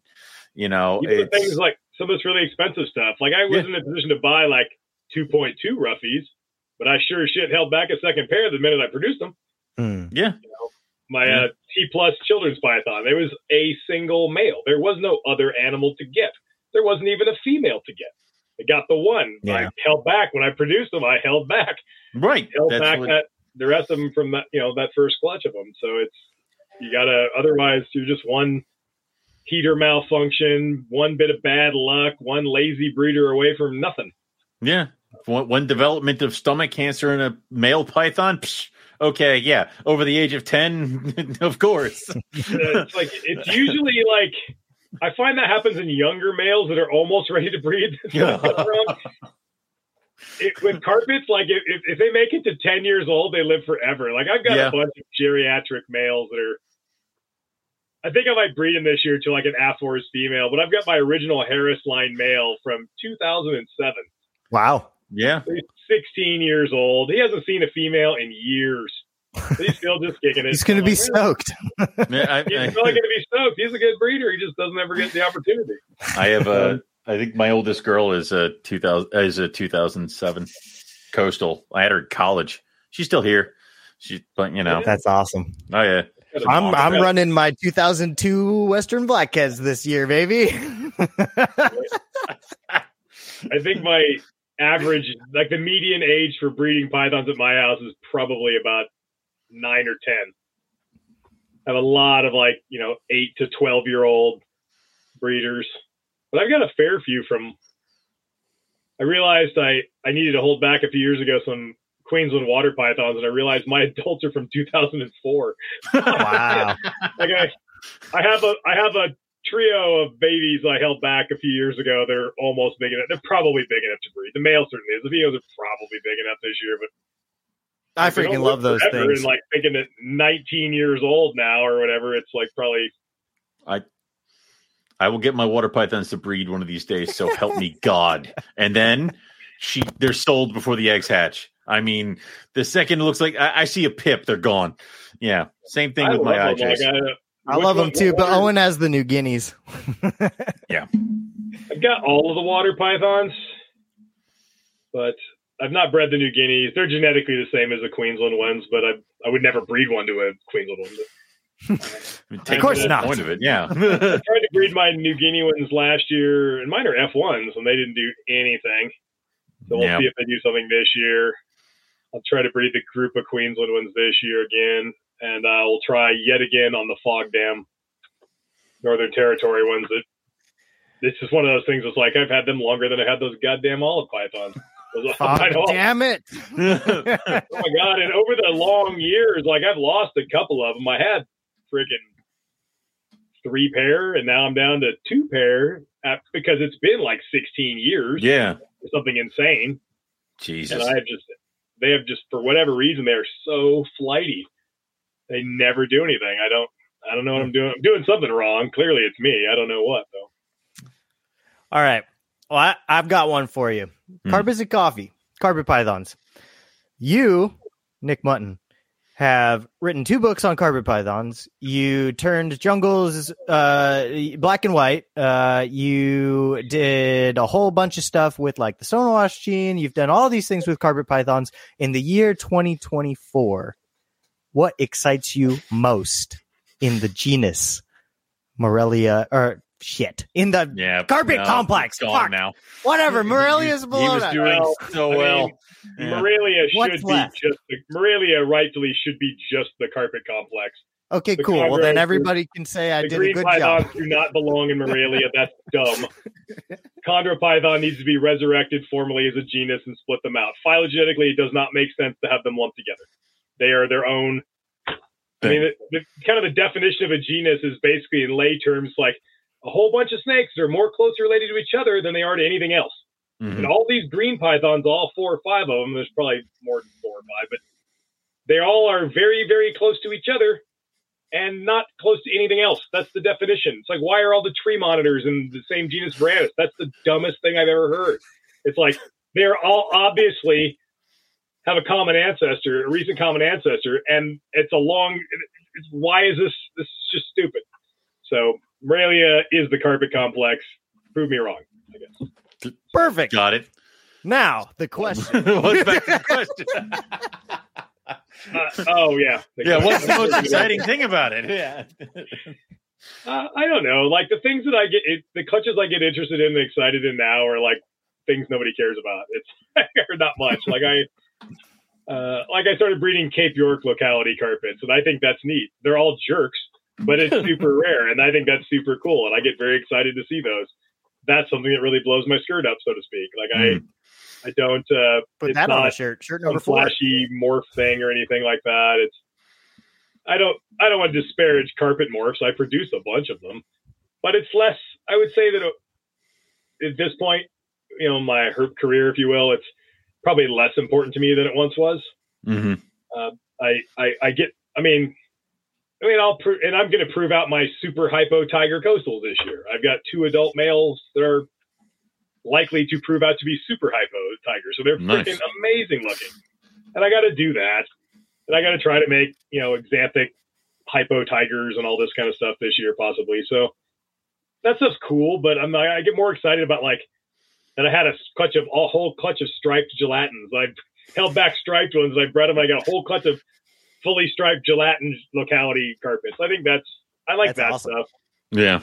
So I think that stuff's neat. I'm excited this year for some normal popwing carpets. Like I have an exanthic granite male that would literally hump a piece of rope. Like the thing would breed a ham sandwich. There's another T-shirt. It is the horniest snake I've ever seen. And I've had some great breeders over the years. This thing is I've seen some horny snakes. Yeah. Mm-hmm. Unstoppable. He is limited only in how many females do I have to throw at him. He will do it. He's a champion. But I've got a couple of exceptional wild type females. They're captive bred, but they're like exceptional snakes. I'm breeding them to a normal ass male this year. I'm not sure I can breed him and make awesome looking guaranteed double hets, whole clutches, but I've got this like ridiculously reduced pattern. It looks like it's my 100% IJ Jag.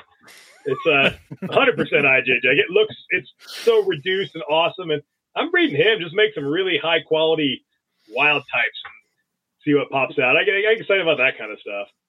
Yeah, I do like that. It does limit the like people with the olives and the mad hogs. It's like, do you want a boy or a girl? They all look the same. I don't need to take a ton of that boy or girl. These are your options. So, oh my God. With the water pythons this year, talk about felt like a jackass. I'm making individual photographs of water pythons. I photographed every single one of them. And it just looks like 10 pictures of one snake. I swear they're different. Like you can't. They're not bigger. They're not smaller. They don't come in light or dark. They are the same. They are literally clones. Do you remember when I asked you for pictures of the parents of my water python and you told me to fuck off? What do you have? That bigger, okay? You're like, they're the same.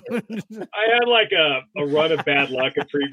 This year was just, not horrible, but I complain a lot. It wasn't terrible, but I had a couple of shitty years in a row. The year in 2021 and 2022 were kind of crap for various reasons. I had like an overheating situation. And I lost a lot of snakes. Kind of one of those tragedies that happens to everybody that keeps a lot of reptiles eventually, and it happened to me. And I lost a bunch of babies and stuff. So I had a couple bad years back to back, but. I don't know. Now I've lost my whole train of thought. See what you did to me? That's okay. Yeah. No, that's great because we just got a great question from Joshua. I got a question for Nick. In what subspecies of the jaguar gene emerge? Are they originally northern Cheney or southern McDowell? That is almost impossible due to all the sort of nonsense and behind the scenes sort of horseshit with that morph. That's probably a pretty tough question to answer. Damn. So it could be either one. Yeah. If I were to hesitate an educated guess, it would be like a northern coastal. But sometimes these mysteries you will never get absolute clarity on. And that's one that you're never going to get. There were so many lies about it at the outset and everything. And even, knowing enough people and able to ferret out most of the real story behind things, there's just so much intentional misinformation that I don't think you're ever going to sort that out. That is one sort of thing. The mingling of northern and southern coastals in the hobby is something you can't fix that. It's just done. That goose is cooked. So unless it's a Brisbane coastal or a Rockhampton coastal, those are the only coastal phenotypes you're ever going to get that are pure. Everything else is always going to be probably mostly northern, coastal Cheney blood with a pinch of southern stuff mixed in, and you can't fix it. Even I've had to give up on that one. It's just not, you kind of end up with even as the fanatical purist guy, it's like, well, do I now get rid of every single coastal carpet project I have except for 3 snakes? Or do I just accept that this is what's up and just keep going? And I've decided you can't right historical wrongs. I'm going to keep enjoying these things, and there'll always be an asterisk by them. The problem is that, and what you were talking about earlier is once that genie's out of the bottle, it's you cannot get it back in, and to not even know that it was a thing before we even got there, it's like, of course nobody was going to keep track of it. No, because there was no reason to, because nobody had any reason to think, because it's a little surprising there's such a big genetic distinction between northern and southern respectively. The southern coastals are so genetically different, they should clearly be their own full species. They should just be Morelia McDowelli. Yeah. The level of genetic distinction between a true McDowelli and a Brettles python is the same as a Brettles python is to a diamond python. All three of those are equally distant from each other, but two of them are full species and one is somehow a subspecies. That's stupid. Like, they don't make no sense. What? That don't make no goddamn sense. Well, it doesn't, but they're that different. And if you keep them, and like I breed Brisbanes and and this other stuff, it's like they're a different snake. They're you got some. I have this is the kind of shit where I get things that you produced, but I didn't pay you the money. So it's that's what everybody does. Like, so everybody I know does. Yeah, but at least he admits it. Everybody I know ever buys snakes from me. 100%. Everybody I know just buys snakes I produce used. Yeah, I got a pair of Brisbanes and I raised them up and I fed them. I fed this one like the male and that one like the female because that's what I told I had. And then the male laid eggs and I'm like, shit. So I lost the female because it was far too small and all that other fun jazz. But now I got this male that is bigger than I would ever let any other male get. He's gorgeous. I have nothing for him to do. He is here just hanging out, being a thing. And I was getting ready to take him and cross him with one of my other coastals, and then all the books and stuff came out. And I'm like, well, I can't do that. That's sacrilege now. So he's here. I have a girl that I produced here that I'm raising up. I love her. She's great because she's actually got she's a full stripe, which is cool. So give me a couple of years. I'll do them again. But yeah, I have Brisbanes. Man, yeah, that's well, if you hatch a male that's got a dorsal stripe, let me know. I will. It's one of those I brought over from Paul that was like really red and striped from head to tail. That's Perfect what she stripe. is. Oh yeah. I got like one clutch out of him, and then he got the cancer and croaked on me. And I had two female subadults that I was raising up that were partly striped that were his offspring, and I never got it across the finish line. So I have an adult female striped Brisbane right now that is just sitting here. I mean, I'll breed it, but it's not going to make. Well, it's one of those things where make anything stripey. I have a lone adult male, and I'm like, I'll just keep you here. Nick will call for you at some point. You know, he keeps needing adult random ass males. I got here. Right. Yeah, it's like people always want to like have these collections that are just all females all the time. It's like, yeah, you need it. No, it's like you need a good male. Like sometimes it's they don't live forever. They don't all breed well. Sometimes you get some that just. I've got a male Affor's Brettles that I'm sure he's going to let me down again. I lost my original male, but he was again like 17 years old or something ridiculous. And the one I held back out of my very first clutch. So he was literally 11 years old before he saw a female for the first time. He was like the pick of the litter from the very first clutch ever produced in the United States with that lineage. And I was like, he's just waiting there in case of an emergency. It's like, all right. Break glass. Yeah, break glass. In case of emergency. All right, you've been training for your whole life, and the damn thing has just sat there and done jack shit. This will be year 3 of him. I haven't paired him, so maybe this is the year he gets it on. But previous 2 attempts, he didn't do a damn thing. I have a Brisbane that was like the pick of the litter, same thing. But because the genetic diversity is so low in them, I didn't want to breed the Holtback one. I wanted to breed the old ones until they freaking died. Right. Because every filial generation you get in a closed sort of system, you get less and less diversity and higher rates of homozygosity. So the older they are in terms of generational time, the more likely they are to have a few alleles here or there that they don't all share. Right. And so I just bred them until they're gone. And then it was like, all right, you're up. You've been waiting for 9 years. Nothing. Said, and then the next year, just at the plate swinging. Yeah, 2023 was the first year he actually did at the very end of the season. He put a hemipedia in one time. I've seen that thing breed. I got a few babies, and I got like 4 good eggs, and it's like 3.1. So, well, at least he created some replacements for himself. Yeah, but it's something that rare. It's like, and they're all so old. Like, God, I gotta like. Come on. My youngest Brisbane is like 9 or 10. Like, I've still got the 2 original females that are really old. They're like 16, 17 years old now. And I mean, they're healthy and they eat and all that, but they ain't going to be breeding forever at that age. No. So I need to probably hold back the one female and hold back a pair of the ones I just produced. Jesus. And that's the fun of it all. You can call it fun if you wanted to, I suppose. But right on. People don't like. This is like, I think, like, for anybody that listens to these sorts of things, I don't know whether it's helpful or not, but I guess there's just so much that people just don't. The behind the scenes stuff, which is all we're talking about today. It's like, this show has no plan. They don't see like they see Nick has like a couple of Brisbane Coastals produced. They don't see the tumors. They don't see the shitty eggs. The fact that only 4 eggs went the distance. They don't see all the crap that it took to get there. All the failed clutches and animals that never bred and all the stuff to get to this point. You just see this little bit of success over here. You don't see this mountain of horse shit you took to get to that point. Yeah. And it's no different for you. There's a bunch of shit, isn't there? There's a whole bunch of like nobody wants to broadcast the failures and the bad stuff. Like, oh man, it's like nobody's posting all stuff on their Instagram with some one-eyed carpet they just hatched or something. It's like, but we're all finally we've all hatched out one-eyed snakes, though, haven't we? It's like you don't, it's all right. You have it. Like, I had an entire bank of cages spike and kill an entire group of carpets and stuff like that when I was first just kind of getting out. And 2 of the animals in the stack were on breed loan. And it's like you have not experienced hell until you have to go back to the people who own the animal that fried at your place and be like, hey, so. Well, I've been there.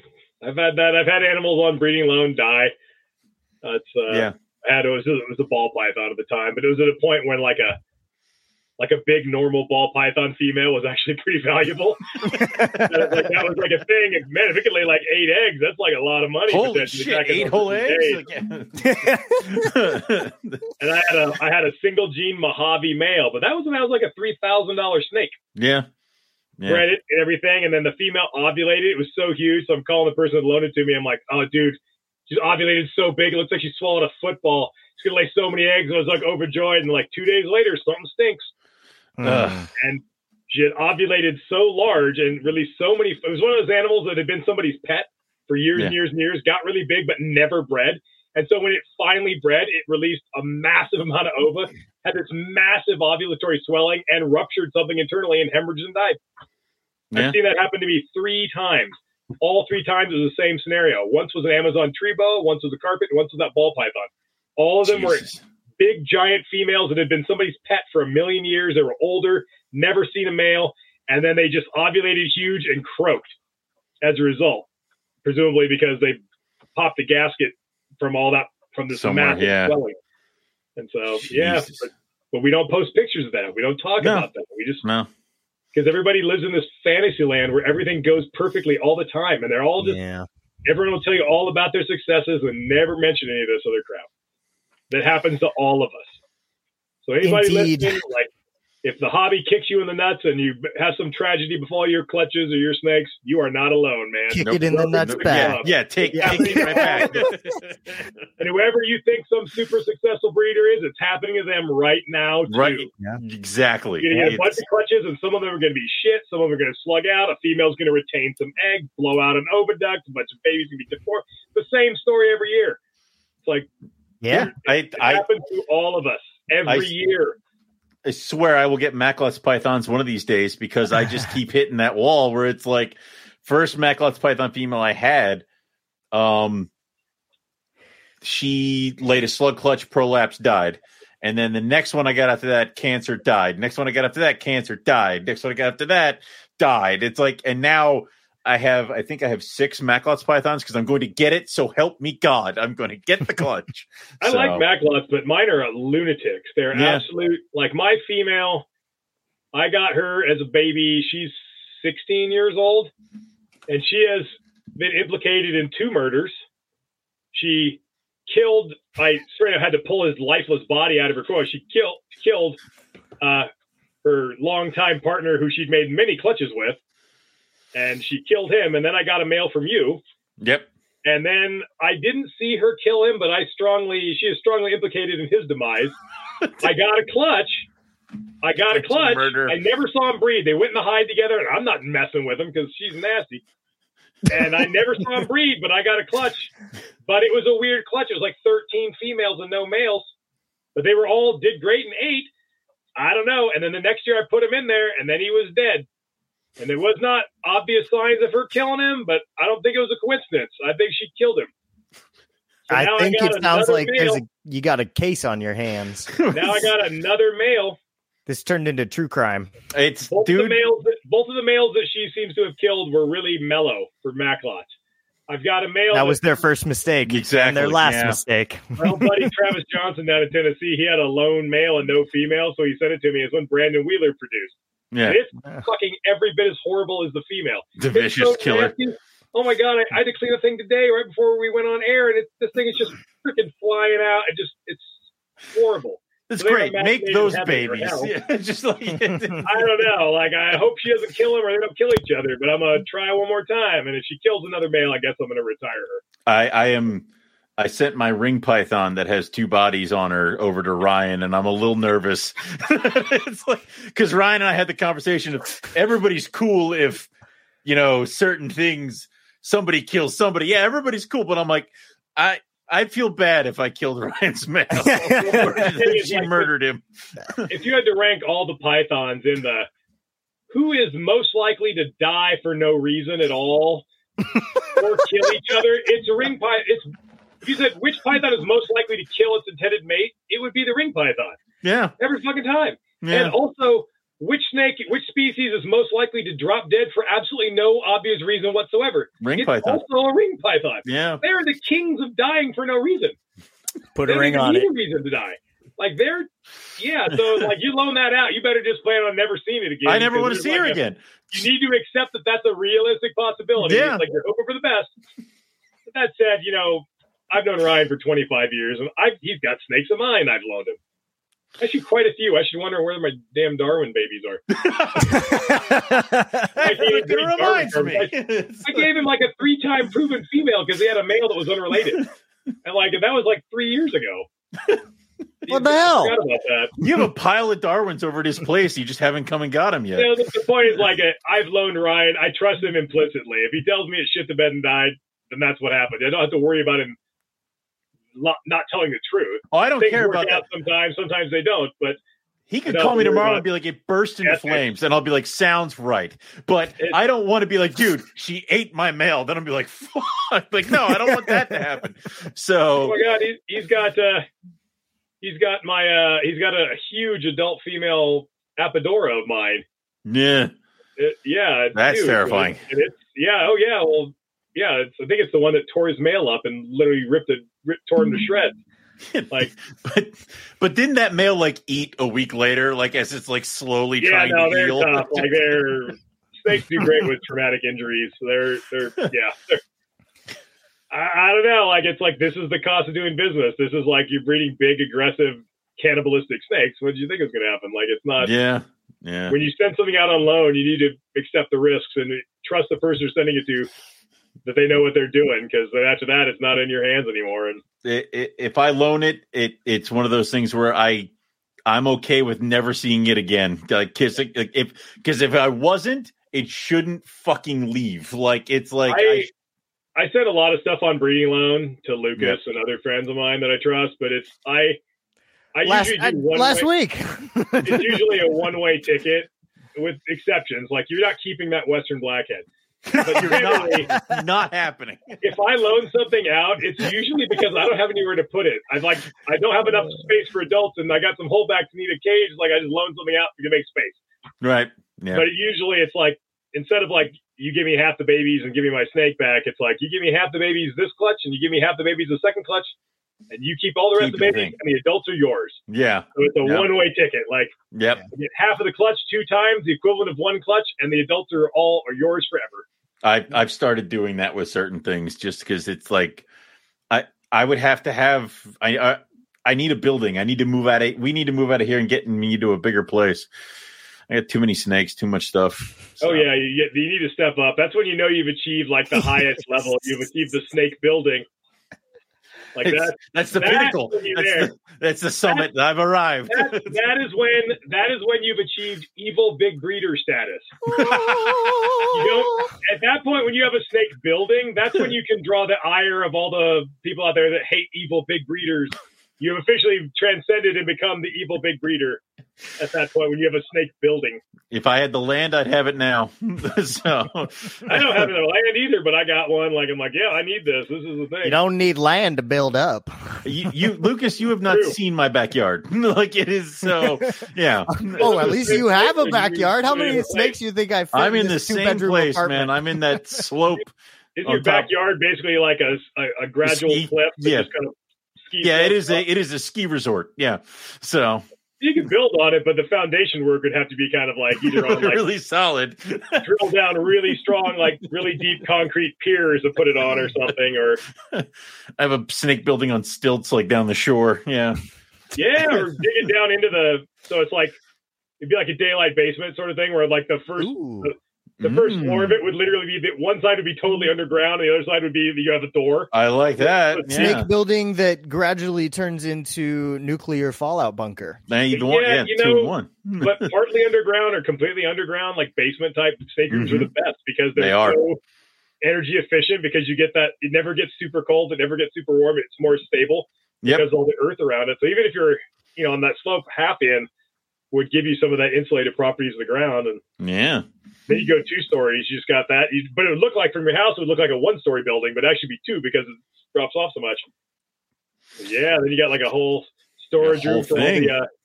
I'm just going to go out on a limb and assume you're like every single one of us that has like an absolutely absurd number of extra plastic tubs. Yes. Of a million different sizes. Like, yes. Like it's like a container store or something? 110%. And I love it when I have the shit where I'm like, where does this bin go? What rack does this belong to? And it isn't amazing. Like I probably have like 6,000 plastic tubs laying around and I always find myself needing to go buy one.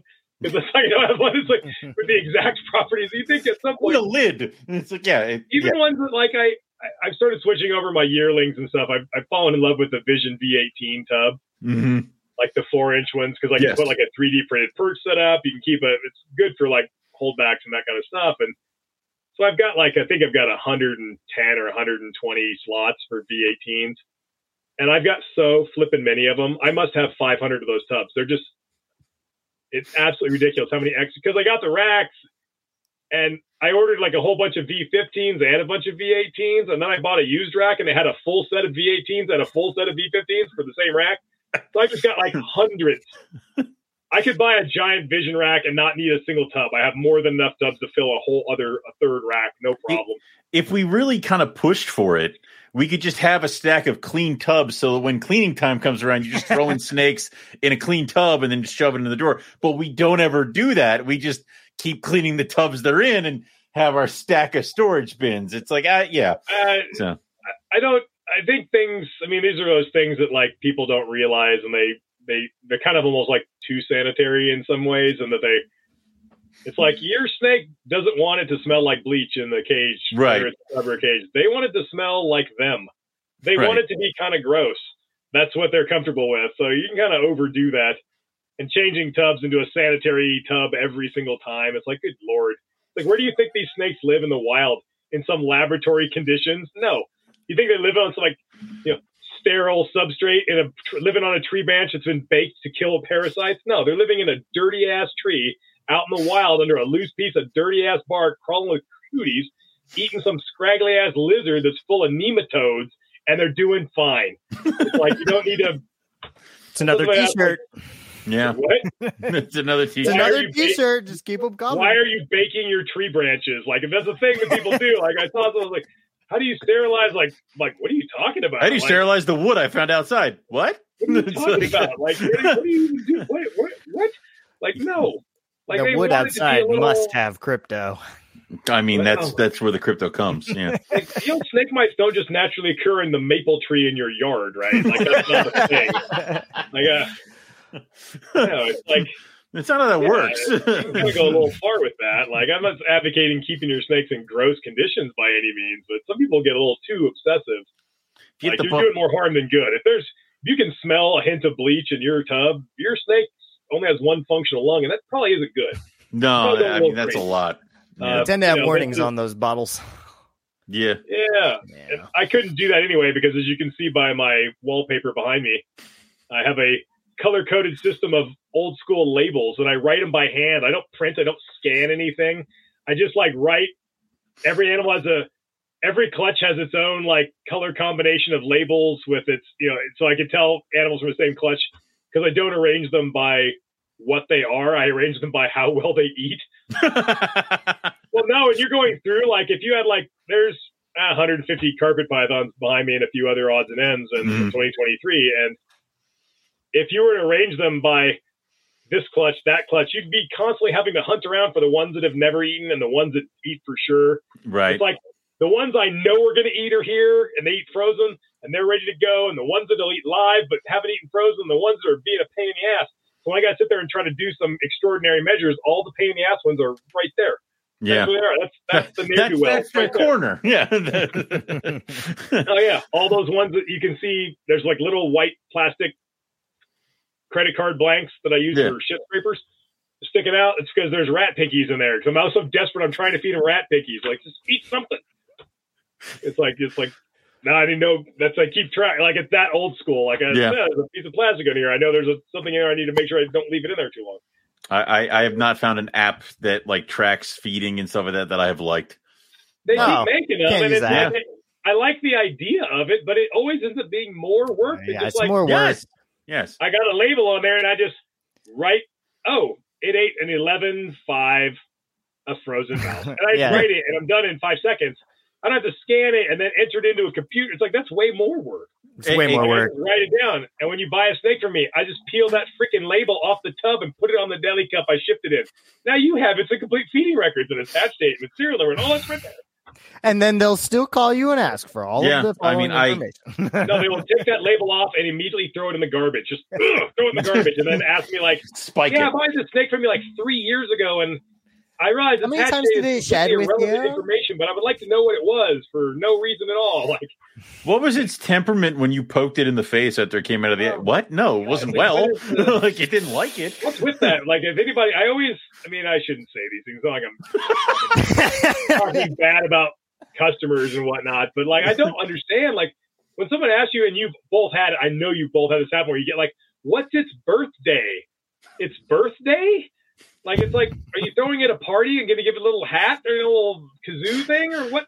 That's what Owen does. And don't forget a small mustache. There's a constant birthday party going on over at this house. Yeah. It's birthday. I could look it up, I suppose. But hey, we could all use a little extra reason to celebrate in this world. I've bought a lot of snakes, probably thousands of them in my time in the hobby. And I've never once asked what its birthday was. Never. It seems like as I got more confident, I stopped asking. The questions got less and less, but now it's just is it eating? Cool. Just give it to me. I keep really good records on things and long-term storage of ancestry for if you bought a snake from me 9 years ago and you didn't even know what it was, but you had the year right, I could eventually figure out what I sold you, produce a picture of the exact animal or animals, and produce its ancestry just from you telling me I bought a snake from you 9 years ago. I could figure it out. I would be pissed, but I could figure it out. It would take some work. I'm not going to be happy about it. I'm going to keep really good records, but I used to keep really stupid records. I used to write down not just what it ate, when it ate, what it was, but I'd write down when it would shed, when it would shit. And you realize things you know what? When am I ever needed to know when something shit? That is never, ever.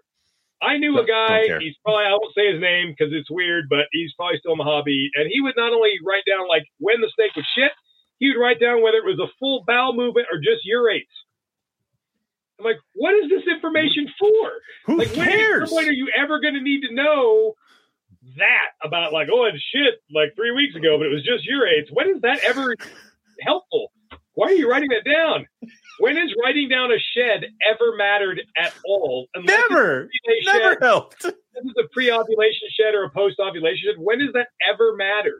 Those are the only sheds I track. Somebody watched my animals for me when I was in Australia, and they hung the sheds in every cage so I could track with them. I don't give a damn. Throw them away. What you're saying is they left trash. Yes. So now I've gotten it down to like just the records that actually matter. When did this thing eat and what did it eat? Like that matters, if things go off feed or you don't need to know that. But I mean, I don't. I've gotten to the point where it's like if there's a baby here and they're rolling and they've been rolling for 2 months, like I've stopped tracking some of the 2023 babies because they feed. They eat every single freaking time, and it's like, all right. Look at the labels behind me, about 2 inches by 3 inches, and I can write a lot of dates on that. It's really small. And I keep writing on every meal until I run out of space. Exactly. When the label is full, at this point, like you've eaten like 49 times. Like I'm not. If you're still here, I'm not writing it down at that point. And if you skip one, it's not the end of the world. Okay, fine, whatever. Next. If an animal, like at that point when I'm no longer writing on every meal because it's eaten so many times, if something skipped something and there's no obvious reason, like it wasn't in shed, obviously, and it just skipped a meal for no reason, I'll like put a Post-it note on its tub or whatever, just something to note that it skipped a meal. And then when I go around the next time, if it skips the next one, then I'll, pull it off my website or whatever. Just as, usually always get their shit together eventually, but I don't want to sell something to somebody who is off feed for no apparent reason. Right. I do keep track in that way, but it's like, just the presumption that you ate, unless I'll denote if you didn't, instead of writing it down every time. Right. Yeah. Well, this is the 2-hour mark, and this is 2-hour mark. What was Carpets and Coffee is a 2-hour show. Yeah. 2-hour show, Carpets and Coffee. Yeah, it's not the old 4-hour NPR episodes that we used to have. So, well, I think that it's always the same when you get like old school herpers from way back who just shoot. It's just so relaxed, and you're just shooting the shit. You just talk and talk and talk. Oh yeah, that's the whole point of the show. It's not always the same, Nick. There's no other you. No. One Not is at all. probably enough. I would venture to. And one is probably too much for a good percentage. Well, that may be true, but I know Owen and I love you, and we greatly appreciate you being here today. Is there anything you want the people to know? Buy more snakes of mine. Okay. That'd be really good. Like, I'm sick of feeding all these guys. Excellent. Inland Reptile. I know what you're thinking. It's like, don't worry about me. I've got plenty more. I'll make more. I got plenty for myself. So don't hold back. It's okay. I'm not even going to plug any of my babies right now. Go buy Nick snakes. He needs your help more than I do with making them go away. I must have like 50 snakes I haven't even photographed. Even that, like, think about the time, like, to get good quality photographs of like 50 squirmy little worms. It's like that took me all day yesterday or it's this ridiculous. weekend. And I've got like probably 15 or 20 Antaresia from 2023 I need to photograph. I've got 2022 Antaresia that are eating fuzzies that I've never photographed and put on my website because I've tried, but they just. You ever tried to photograph baby Antaresia? They're the freaking worst. It's always a body with a blurry head every time. They're never stop, or it's those and Amazon tree boas. The body's always in focus and the head's always like at some goofy angle. They never will just sit there for even a second. It's so frustrating. And I know a lot of tricks for this, and it's just I just give up in frustration. I just go till I give up in frustration and disgust. Yeah. Yeah. Well, at least there's coffee, right? Right. And we'll plug that. It's Cold-Blooded Cafe to get the NPR Carpets and Coffee blend. And you can also put in the code NPR10. And they have a bunch of different flavors, a bunch of new stuff like that. So check them out. Also, Cold-Blooded Cafe, which is the frozen rodent distributor, and if you put NPR10, you get 10% off your entire order. That's free shipping, baby. Yep, and then go check that, and it can be added to any deal that they're running. So if they're running a deal for 40% off, you can add the NPR10 to take off another 10%. I need to get on some of those like frozen quail eggs like that. I need to get. Stay tuned. Yeah. I need to talk to him about that. That sounds like something I'd eat. Yeah, that's a fun one. So I'll take 600. I could use them right now. Like I could use them today. That would be. I got a bunch of these picky bastards behind me. I think I only have like 27 non-eaters left for the year. Like, Jesus, I have 2. So it's 2. Two. One rough scale, and then who's not eating consistently, and then one is the Exanthic caramel Jaguar I produced, and of course it's the only one out of the clutch, and he's just being a dick. So the last Jag I produced was an Exanthic caramel Jag, and I told myself no more Jags. I'm not keeping any more Jags. And then I hatch them like, oh my God, it's so beautiful. I can't sell this. So I have an adult female Exanthic caramel Jag for literally no reason. It was so cool looking. It was like, it's like grayish pink. Oh yeah, he's gorgeous. Gray with like a pinkish hue to it. It was awesome. I'm like, I just couldn't bear to sell it. It's never even been wobbly or anything. It's like, I'm just like, I don't even know why I have it. I have no idea what to do with it. Perfect. I don't even know what I'm doing with him, but we'll figure it out when he gets older. But speaking of non-feeders, I am currently not feeding, and I need to cook some chicken. All right. So that's all we have for everybody today. Mondays are now going to be Carpets and Coffee days because Lucas has a life and is young and, all that other stuff that we were doing. We were being very mean and taking him away on Fridays. So that's it. We're also going to be doing Morelia Python Radio this week is the calendar competition. So tune in for that tomorrow. If you want a third show for the week, bite me. That's not going to happen. So, and that's it. So thanks, everybody. We'll catch you all later. Lucas, hit the button. I'm hitting the button. Thank you. Bye.